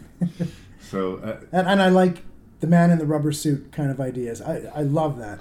And they had two of them, but according to the story, there's dozens of them. So they're reusing the suit and reusing the suit. And there's that final attack at the fair or whatever they're having. And you believe that there's 20 of these creatures, the way it's shot. But you're right, they had 2 or 3 suits at best. Or I think 2 full suits. And they had some arms or something for other scenes. But they shot it, it works. Some people need better effects. I'm happy with the guy in the rubber suit every day. So that's number 16.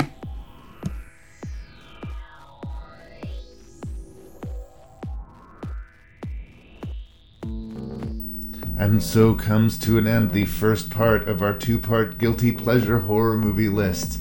Tell me this isn't awesome. Tell me this isn't the greatest podcast you've ever put in your fucking ears. I'm so happy that, I have my buddy Scott here to talk to me about these guilty pleasures, and I'm so happy and excited for my listeners that we're only halfway through. And I promise you 3 even more bizarre movies to discuss in the next episode, and 15 more guilty pleasure recommendations. But if you find yourself needing to fill your ears with something in between the episodes, please check out the Terror Table podcast. Please check out the Shelf Shedding Movie Show. Please check out Cobwebs, a gothic horror podcast. Please check out A Lifetime of Hallmark. And please tell your friends about Rank and Review. Thank you so much for listening. I am your host and random Canadian Larry Parsons. Stay cool.